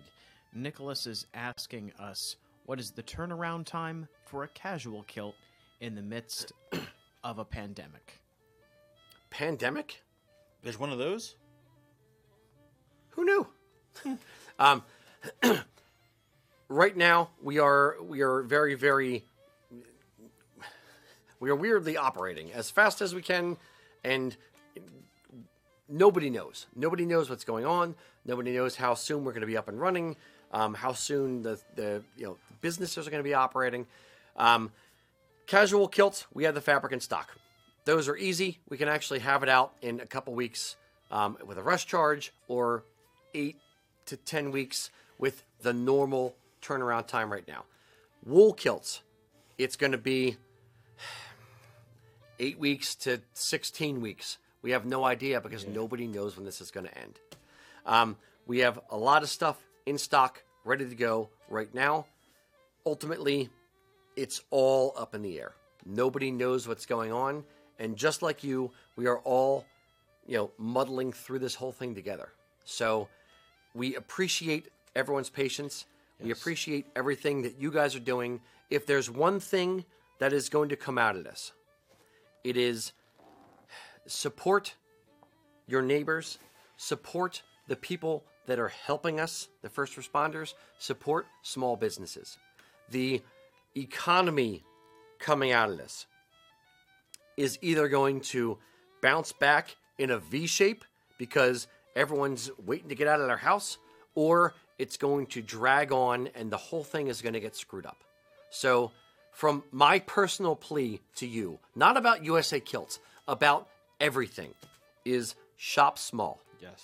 Shop and keep doing the things that you are doing. If you have been laid off, if you don't have a job, there's only a certain amount that you can do, and we get that, and we're not diminishing that at all. But if you still have a job, if you still have income, please keep moving forward. Keep spending. Keep the economy moving. Shop small businesses that need it. Small businesses are the backbone of this country. That is a phrase for a reason. We all need to keep moving forward. We all need to pull together. We all need to keep this whole thing going. And we will not let this defeat us. Period. Whether it's a pandemic, whether it's the economy, we need to keep going. We need to keep some sense of normalcy. We need to have friends, neighbors, loved ones. We all have to come together. We have to keep going forward. So again, everyone out there, thank you for watching. Thank you for the first responders for what you are doing to keep this whole country afloat and to keep us all safe. Please, everybody, whether you buy it from us or somebody else, wear a face mask, contain everything. Let's do the social distancing thing. Let's get the hell through this and get back to normal. I don't want to be stranded away from my friends, away from my family, any more than any of you do. So let's all pull together, do what we got to do. with that being said, back to the harsh reality of social distancing and the horrible, horrible situation we all find ourselves in. But I hope this 2 hours meant something to you guys. I honestly feel much better just having a mental break and not worrying about, where we're going and what we're doing. But it all has to end, and unfortunately, reality sets back in. I'm going to cry. Anyway, until next time, boys and girls, Slanjava. Thanks for joining us, guys. Our podcast theme song is Gold and Guns by the Kilmaine Saints. If you have a question for us, you can ask it during our YouTube live stream the first Friday of every month at 3 p.m. Eastern Time. If you want to get social with other kilt enthusiasts, go check out the Kilts and Culture group over on Facebook. You can also find USA Kilts on Facebook, Instagram, TikTok, or over at our website, usakilts.com. Thanks again for joining us, and until next time, Slanjava.